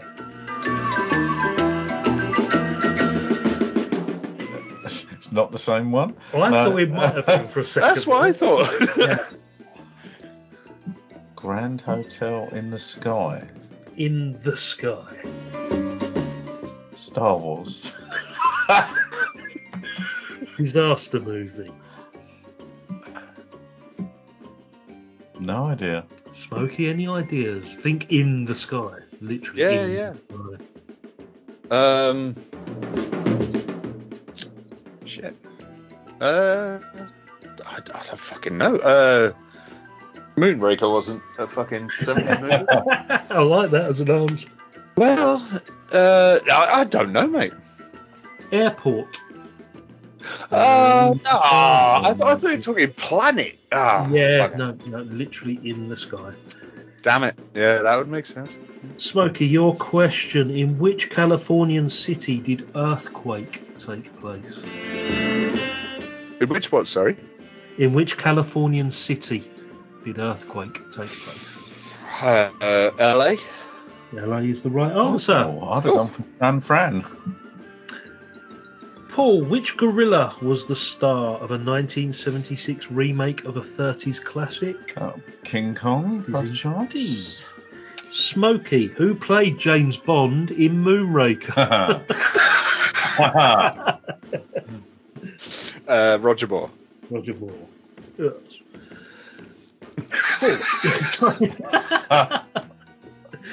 Paul, which 1970 war film led to a long-running TV spin-off with Alan Alda? MASH.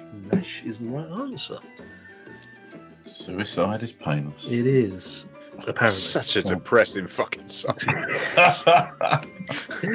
Smokey, which Steve starred in Papillon? McQueen. McQueen. I'm sure we mentioned him earlier as well. And never ever watch the remake. It's terrible. No, I had no intention of. I love Papillon. Is it called Moth? Sorry. That doesn't make sense, whatever way you look at it. That was really good.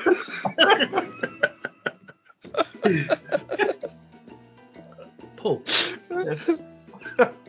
which 1975 Jack Nicholson film takes place in a mental hospital? One Flew Over the Cuckoo's Nest. He did indeed.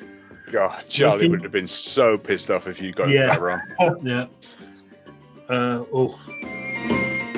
Sorry about this one. Which boxer did Sylvester Stallone create on the big screen? Rocky Balboa. Indeed. Paul, another disaster movie. There's a lot of disaster movies in the 70s. It was the era, wasn't it? Yeah. Paul, which disaster true. movie tells of a capsized luxury liner? Poseidon Adventure, or whatever it's called. It was Yeah. indeed. Yep. Smokey, which Annie was an Oscar winner for Woody Allen? Oh, Annie Hall. Annie Hall. Paul, which future British MP won an Oscar for Women in Love in 1970? Glenda Jackson. Glenda Jackson. Nice.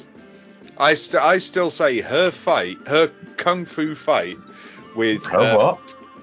in the movie Foul Play, her kung fu fight with what's his name? Who played the Penguin in Batman? Oh, Danny DeVito. No, in '66 Batman. No, Burgess Meredith. Burgess Meredith. She has a kung fu fight with him in Foul Play. It's one of the greatest fight scenes ever put on film.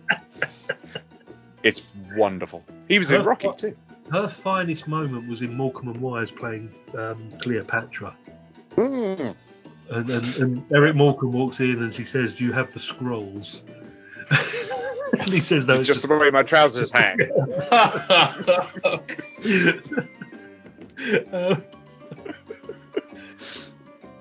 Me? This is you, sir. Who doesn't live here anymore in the 1974 movie? What? Who doesn't live here anymore in the 1974 movie? I know. I think it was Scorsese. Smokes. Does he live on the second floor? Luca, isn't it? Lives upstairs from you. No. Someone doesn't live here anymore. Oh, it's Cliff Richard, isn't it? That's Carrie. Doesn't live here. That's a good answer, actually. The answer was Marcus. That would be I'll throw it over to Smokey. I think it's Alice. It is Alice doesn't live Who the here fuck anymore. is she? Who the fuck is Alice? Smokey, which Liza Minnelli Oscar-winning film was set in pre-war Germany?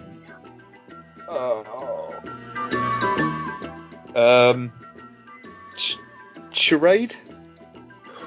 Oh, Paul's whispered it to me. Cabaret. Charade's the... Charade was Cary Grant and Audrey Damn Hepburn. Stanley it. Donen movie, wasn't it? Close. Paul, Yes. which Mr. Moore starred opposite Bo Derek in 10? Dudley. Dudley. Yeah. I remember watching that film many times. Did you? Wonder why? Furiously. I wonder why. As a teenager when that was on ITV. Uh-huh. Smokey. Him with his telescope. Is that you? Oh, yeah, is that Yeah. Smokey, which Asian war was the Deer Hunter about? The Vietnam War. It has to be the Vietnam War. Paul, where was the fiddler in the 1971 film? No, on the roof. Kiddie Fiddler on the Roof, yes. Being investigated by you, Tree. Working for the BBC. Yeah.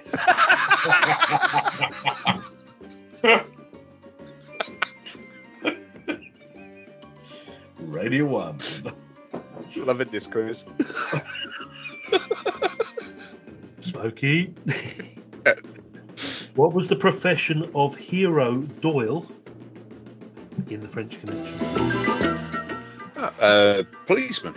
Yeah, there's a very strange way of wording that question, I think. No, that's me. I mean, he was a copper. Yeah, police officer, I'm sure. Cop, it says here. Okay, at the end of the easy round, Smokey has 15, Paul has 14. Wow. Oh. I think it's going to remain like that after the difficult round. Not going to be much change. Nope. Okay, according to this quiz book, this is the hard round. Oh God. So I'm assuming, Paul, you must take this first question. Smokey took the last, yeah? If I have to. Yeah. Okay, so 70s movies. What was Sting's debut movie? Quadrophenia? For a point. Get in. Well done. Smokey. That's it. I'm done. We've drawn level. Yeah. Smokey, what was Justin Henry's surname in a 70s Oscar movie? Who? Justin Henry is the actor. I'll give you that. Yeah. Well, that narrows it down. Yeah. I'll see how this goes, and then I'll give another clue right at the very end after you both had a go, if not. What was Justin Henry's surname in a 70s Oscar winner? That's got to be a clue. No,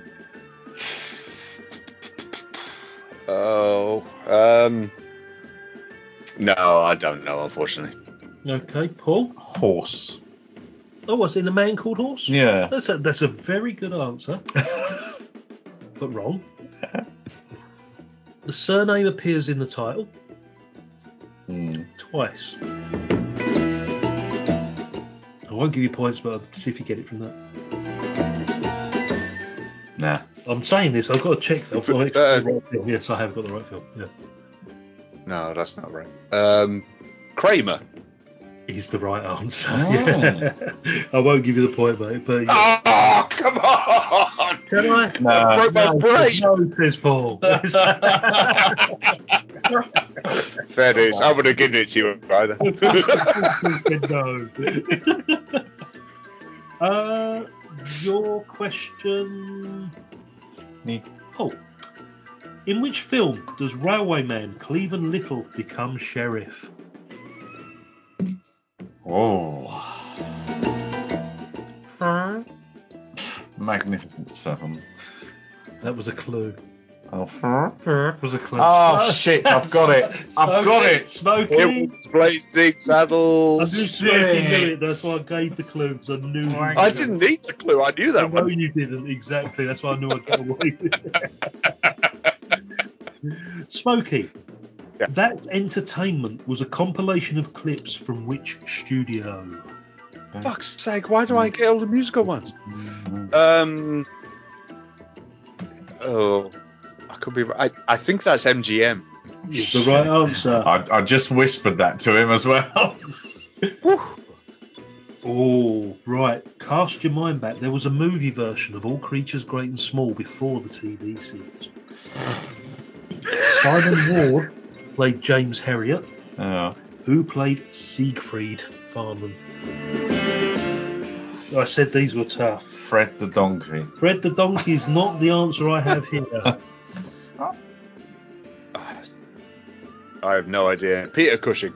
I'll give you a clue. That is wrong, but you are right on the lines that it is an actor that has an iconic horror role that he won an Oscar for, actually. Bearing in mind, not many films have won Oscars. Horror movies have won Oscars, sorry. Anthony Hopkins.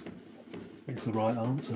Anthony Hopkins played Siegfried Farman in the original. I'm doing really well at getting points for points. Just a little bit more information. These are very sort of vague, these questions. Smokey. Yeah. Again. Which music plays in the background? No, it's not a musical, but which music plays in the background in 10? Oh, Oh yes, yeah, of course it is. It's when you're caught between the moon in New York City. No, that's Arthur. Balls. Dudley Moore on the right line. On the right lines with Dudley Moore. Then I'd give up. Now I've seen the answer. Bolero. It is Ravel's Bolero. Why did I know that? Because you're gay.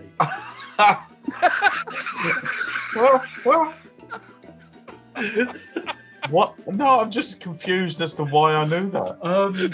Well, if you are gay, you are confused. You are confused. Tall indeed.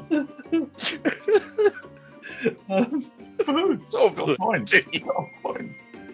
Okay, smarty pants. This is the greatest quiz ever.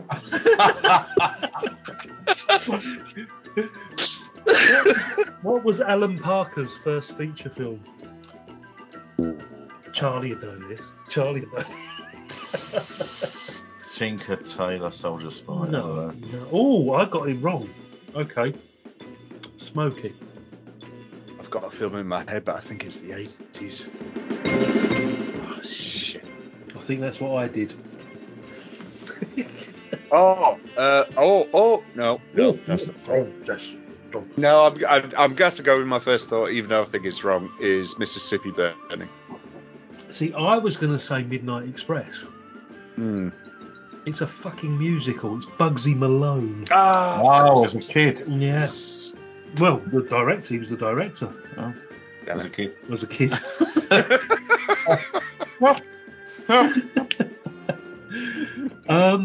Paul. No, Smokey.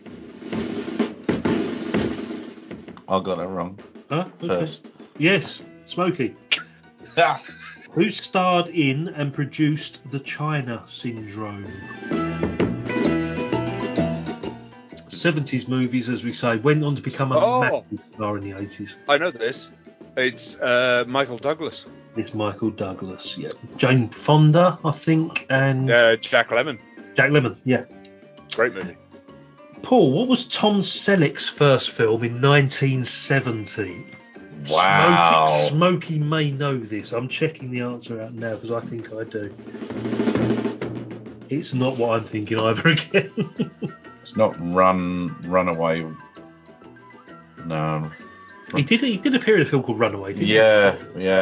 Well, it's like the earliest film I can remember him in. No. Okay. Any idea, Smokey? There is something in the back of my grey matter that I do know this. It's one of those things, like he was offered Indiana Jones and he couldn't do it. Yeah, we're going 70s. It says I know. 1970 itself, it says here. And I want to check this out. Was it Colt? Hang on. Sorry, mate. Say the question again. Yeah. What was Tom Selleck's first film in 1970? I'm checking this out because I'm just a little bit unsure about this. No, I'm going to have to give up on that one. Okay. The only reason I thought you'd know it, because something in the back of my mind said he was a corpse in the film Coma. But that was later in the 70s, and it's not him. According to this, it's Myra Breckenridge, which is the one with Raquel Welch and Mae West. Sure. Yeah. Wow. Okay. Who was the corpse in Coma that went on to become a famous actor? There's that. I've got to look this up. Okay. Paul. No. Smokey. Smokey, who played Winston's father in Young Winston? Oh, damn it. It's the Amber movie. I'll go with that. Yeah, Richard Attenborough. Richard Attenborough? No. Damn it. John Mills. I would have gone with like John Mills, Richard Attenborough, Gielgud, Robert Shaw. Oh, wow. Oh.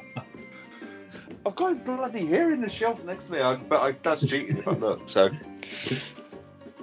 damn it, I'm not Kev Moore. I want to do it. Kevin Moore, the podcast whore. Yeah. It rhymes and everything. Who was the disembodied voice that narrated Agatha Christie's And Then There Were None? No idea. I won't even bother. Think of a big narrating voice of the 70s. Gielgud is the wrong answer. Just the narrator of Then There Were None. Don't give him clues. I just read the question. That's just the question. That's not a clue. It doesn't say male or female, does it? It says disembodied voice narrating Agatha Christie's And Then There Were None. I'm just going to go with one of the most famous disembodied voices ever and go Richard Burton. Which was what I would have gone for. Orson Welles. Same sort of level. Yep. Star of Transformers the movie. Who's next? Him. Smokey. Who wrote the music for Shaft? Say that again. Sorry, I was too busy laughing. Who wrote the music for Shaft? Isaac Hayes. Isaac Hayes. Chocolate Salty Balls. He was Chocolate Salty Balls, yes. Paul, who was the landlord of 10 Rillington Place? Absolutely no idea. It's asking for the character's name, but I'll accept the actor. I can give you the actor's name. Yeah. That was Richard Attenborough. He is Richard Attenborough. John Christie, the murderer. Yeah. Okay. I was thinking Nielsen for some reason. Have you never seen 10 Rillington Plays? No. It's wonderful. Great film. Great film. Brutal, but good. Yeah, absolutely. Smokey, who sang the title song in Dennis Waterman. Write the theme tune, sing the theme tune. So,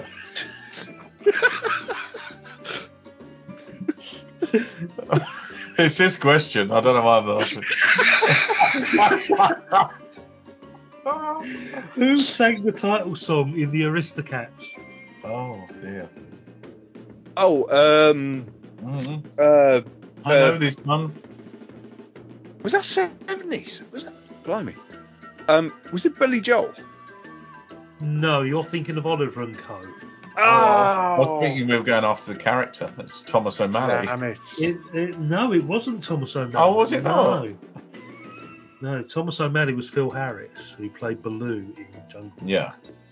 The title song, Maurice Chevalier. Pepe Le Pew was based on Maurice Chevalier. It's now been cancelled. Go figure. Yeah, it's supposed to be sexist and like rapist and whatever, isn't it? Yeah. For the trailer of which Hitchcock film was the director seen floating on the Thames? Whoa. Well, it's not a Hitchcock film in the 70s. It's not the birds. It's not. You'll kick yourself. It's not Vertigo. It's not Room of Reviews. I don't know. Okay. I can't think of one set in London. You will kick yourself. I'll pass this over to Smokey. The only one that instantly comes to mind is Frenzy. Is the right answer. I don't think I've ever seen that one. Didn't we review it? No, we done lots of Hitchcock, but not that one. It's gone down a little bit in Rated H history, but not that we've reviewed it, but I was explaining it to Ben. Yeah. And I said there's a horrible scene where there's a half rape, half strangulation, and Ben coined the term that has lived with us since then called a rapulation. When you bring in the elements of the potatoes that were on the van as well, and all I tell you what, let's do this right here, right now. You two come on to Rated H and review Frenzy with us. Yes, please. I like a Hitchcock film. This year, you two are coming on to Rated H to review Frenzy. Please, Paul will love it. Yeah. It's got his name written all over it. Rapulation Paul. Hashtag rape movie. We're bringing it back this summer. This is what they want. This is the stuff. Okay. Whose question is it, for God's sake? His, I think. Him over there. The cat's mother. It's mine. Stacey Keach starred in Fat City after who turned it down? Oh, blimey. that would have been I mean, I have no idea. 70s, Burt Reynolds. Good answer. Yeah, good answer. No, but so Stacey Keach done a lot of Philip Marlowe stuff, didn't he, in TV? Well, he was Mike Hammer, wasn't he? Yeah. TV in the 80s. So, Al Capone. Al Capone would turn. He's not Al actor. Capone, Al Pacino. Al Capone was busy in prison. He was probably a little bit dead by then as well, yeah. Yeah, his brain had been eaten by syphilis by then. Well, it wasn't Al Pacino or even Al Capone. It's Marlon Brando. Oh, was close. Oh, wow. Because I think it was about the same year as Godfather. I think it was played. 72. So. Oh, okay. Who did? Him did. Al Capone played Al Capone in the movie. Yes, he did, yeah. It's me. Who directed Death Wish? Oh, Charles Bronson. Well, I don't know this one. Charles Bronson? No, you're right. Charles Bronson's in it, but he didn't Yeah, I direct just thought he it. might direct it. Yep. I don't know. Smokey has a inkling here. Go on, my friend. Was it Michael Winner? It was Michael Winner, yes. Calm down, dear. Yes. See that guy grey Calm down, dear. Yeah, he's sure. Oh, Remember that? Yeah. Show me a commercial, calm down. Yeah. Yeah. Smokey. Yes. Oh, this isn't. I'm going to have to look this answer up. Oh, Who was the don't tell me first to me. director to cast Goldie Hawn in a non-comedy film? Oh. It was a mistake. Possibly not. It might, because it led to this well, director it might have been a porn film, and then it was a good Yeah. Kurt Russell went to. Ron Jeremy. Oh. All right, 70s. Shit. I don't know. I'll guess the 70s director. William Friedkin. That's a good answer, but it's not the right one, unfortunately, mate. You want to take a guess? No, I don't. Okay. Steven Spielberg, Sugarland Express. Oh, of course. Very, very early. That does sound like a Spielberg. porn movie, to be honest. It does actually. Yeah, I rented that and I was really disappointed. It's like the fairy honeypot adventure, isn't it? It's not. It was supposed to be a kid's There's a whorehouse on a train, Sugarland Express. Paul, Yes. who did Jane Fonda play in Julia? I'm guessing it wasn't Julia. And I have no idea who the other ones were. So Sharon.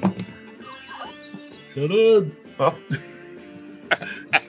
It's not Sharon, Smokey, as you can tell. So would you? Sharon, It wasn't Julia either. And it wasn't Julia either. Hazard a guess. I'm going to be really cheeky and say, did she play Julie? No. Ah.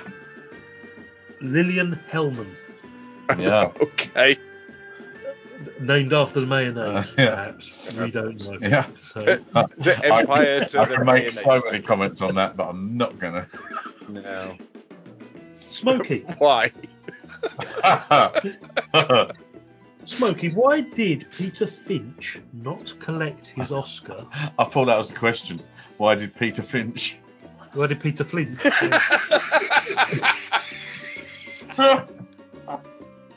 Why did Jeremy Irons? Answers on a postcard to the stinging paws at gmail.com. Why does Wesley Snipes? I don't know.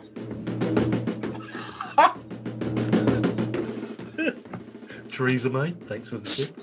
So, why did Peter Finch not collect his Oscar for Network? Oh, he was dead. He was dead. It was a posthumous award, yes. I was going to say he was on holiday. Very Well, extended. he kind of was. Yeah, holiday in heaven.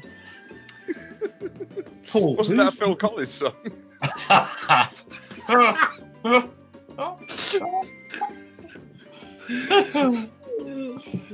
Paul, whose music did Malcolm McDowell like in A Clockwork Orange? Wow. Yeah, can't quite Read see that. that. I can't quite see that. Well, it's not on there. Yeah, fuck it is.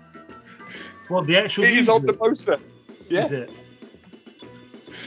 No. No, it's not David Bowie. It's a good guess, actually. Very good guess. Smokey, what are you going to say? The poster says, being the adventures of a young man whose principal interests are rape, ultraviolence, and Beethoven.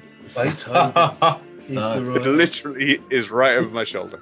Immediately, I thought it was Gene Kelly because he does the Singing in the Rain thing. He does the Singing in the Rain, but no, but because he calls him Ludwig van, he never calls him Beethoven. Yeah.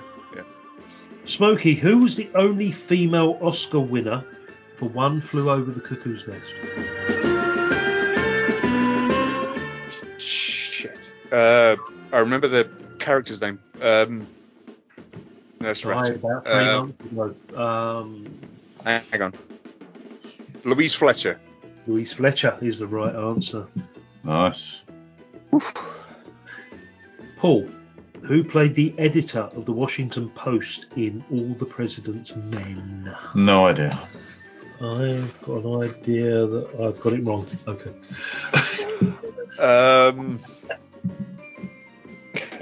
What's really annoying is I'm getting this confused with Perry White in Superman. And easily done. Yep. Yeah. Jack Cooper. Yep. It's not him, obviously. Oh, balls. 70s. I'll go current. With what we were talking about. Charles Durning. It's that era, mate. It's Jason Robards. Yeah. I haven't seen that in so long. I need to watch that again. Great movie. I've only ever watched it the once. Watched it too young. Need to watch it now again with like adult eyes, basically. If you're gonna pair it like these days, I watched She Said about the Weinstein. Oh yeah. Great double bill. I think that would work. That'd be good. Yeah, and The Post as well from a few years back. Oh, The Post would work. Yeah. Smokey, which club features in Cabaret? I've never seen it. Which club? I don't know. I've got a clue. I have no idea, unfortunately. I've never seen it. So. Okay. Oh. No. The Kit Kat Club. Oh, okay. Well, the Kit Kat Club originated in London. So, yeah, damn it. Okay, fair days. Who played the brother in The Railway Children? No idea. I'm doing well at this. I said these were tough. These are tough, though. These are. Everyone obviously remembers the daughter because it was Jenny Agutter. And the one out of Man About the House as well, wasn't it? Yeah. No, unfortunately, sorry. It's Gary Warren, who I think was also in Catwoman. Yeah. Okay. Smokey, who was made Marion opposite Sean Connery in Robin and Marion? I want to say Audrey Hepburn. Say Audrey Hepburn, Smokey. Audrey Hepburn is the right answer. Oh. Paul, what was the first film in which Julie Christie and Warren Beatty starred together? Heaven Can Wait. Good answer. But not right. And I think that was possibly 80s. It's 78. I think you're right. The right decade. I'm sure it was 78. At least I got a Beatty film. Yeah, well played, mate. Any idea, Smokey? He's got a pained expression on his face. I do. I can. This is a very lovely seat, I'll have you know. No, I can see the poster in my head, and I can't get the film. No, I'm gonna have to. I can't quite get it. Okay, it was McCabe and Mrs. Miller, the Western. Robert Altman. Was it Robert Altman? I think. Yeah. Okay, Smokey, what was Peter Ustinov's first film as Hercule Poirot? Adam will be screaming at this point. Yeah, well, he'll learn one day that Kenneth Branagh's the best Poirot ever. I don't know. Death on the Nile? Is Death on the Nile? Is the right? Oh, plug that one up my ass. And that sounds wrong, but you know what I mean. Okay, after Smokey plucking Peter Houston off from his ass. Paul, what was the sequel to Love Story? Now, is it going to be something like Love Story 2? Or is it going to be... Yeah, Love Story 2. No. Smokey, any ideas, mate? Is it a film we've already mentioned tonight? No. What were you thinking? I was thinking it was along the lines of 10 or Arthur that they were. No, not a Blake Edwards. No. Okay. Then I don't know. Love Story. What's the inverse? Death movie. Death movie. That's what it is. Death movie 2. Yeah. Yeah. It was Oliver's Story. Oh shit! I know that. Yeah. Fuck. And a final question, Smokey. Yeah, because it's so close, Smokey. You need to get this to win. Which film of a Frederick Forsyth novel starred John Voight? The father of Angelina Jolie. Jolie, Yeah, I knew that one. The only one that's coming to my mind right now is Deliverance, but I know that's wrong. So I'm going to have to go with that, I'm afraid. Okay, mate. No, it's not Deliverance. Yeah, no. It's the Odessa File. Heard of it?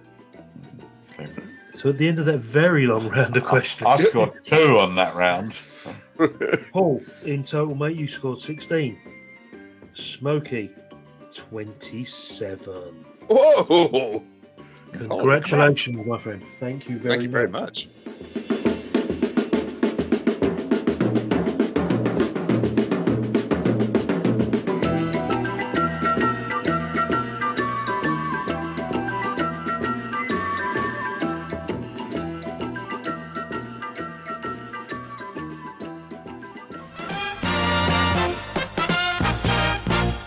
And now, preview time.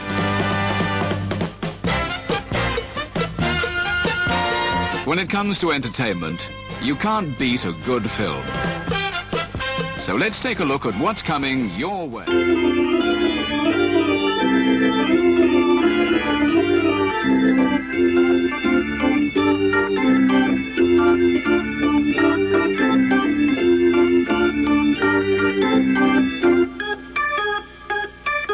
Right, let's wrap this up, Smokey. Before we go, can you please tell the listeners all about Rated H and House of Hammer and where they can find you if they really wanted to listen to you, if they really wanted anything. They'd have to be desperate, wouldn't they? Yeah, they really... I'm more than happy to. It was there as soon as you said, "Can you say?" and then Paul's head landed in his hand, and I was just it's like he's heard this a million times. He doesn't need to hear it again. But we want to hear it again. Just Do we? Right. Do we really? Just for us. Can we just cut it off now? No.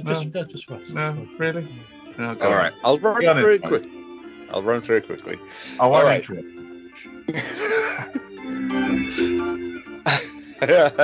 I have 3 podcasts: Rated H, House of Hammer, and All the Best Lines.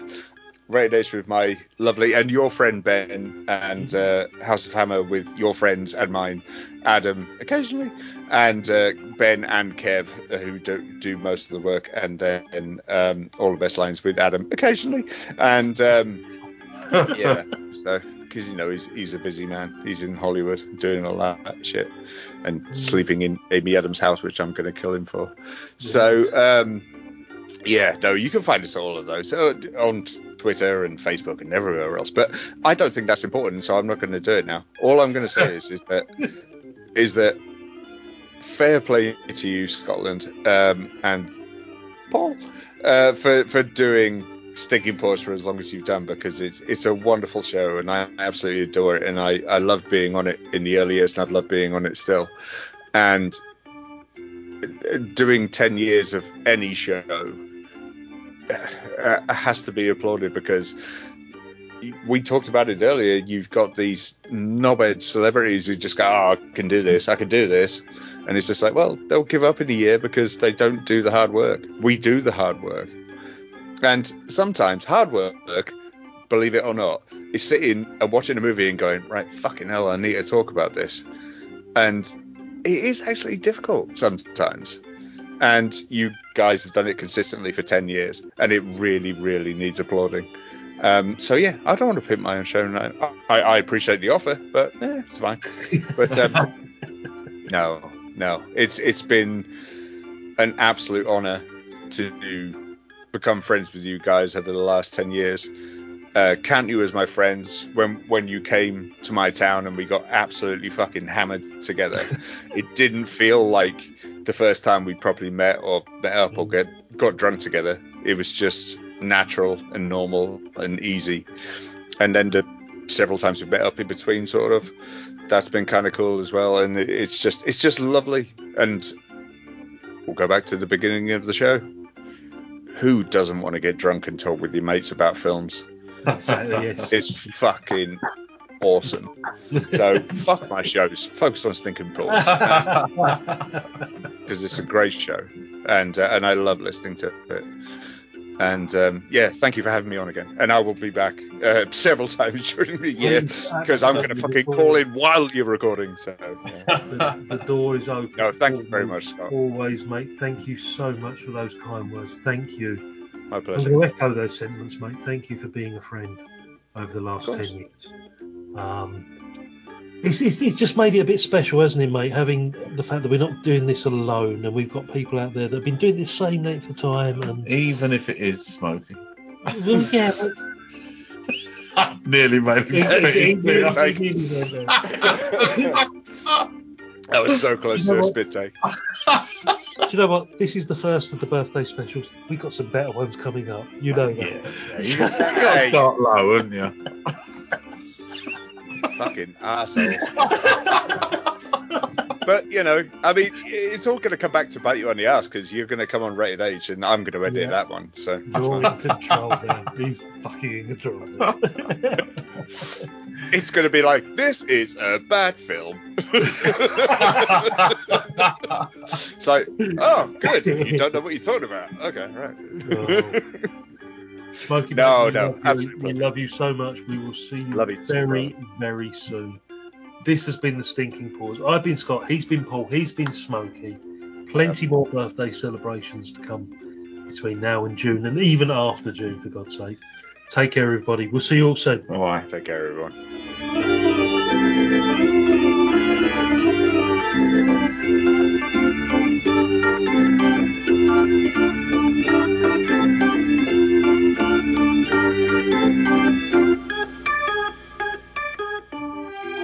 The management of this theater suggests that for the greater entertainment of your friends who have not yet seen the picture, you will not divulge to anyone the secret of the ending. Nostradamus, that infernal jamboree is worse than two cats on a fence. You dudes get lost now, you hear? Good night, ladies. Good night, sir. When you feel down, try positive thinking.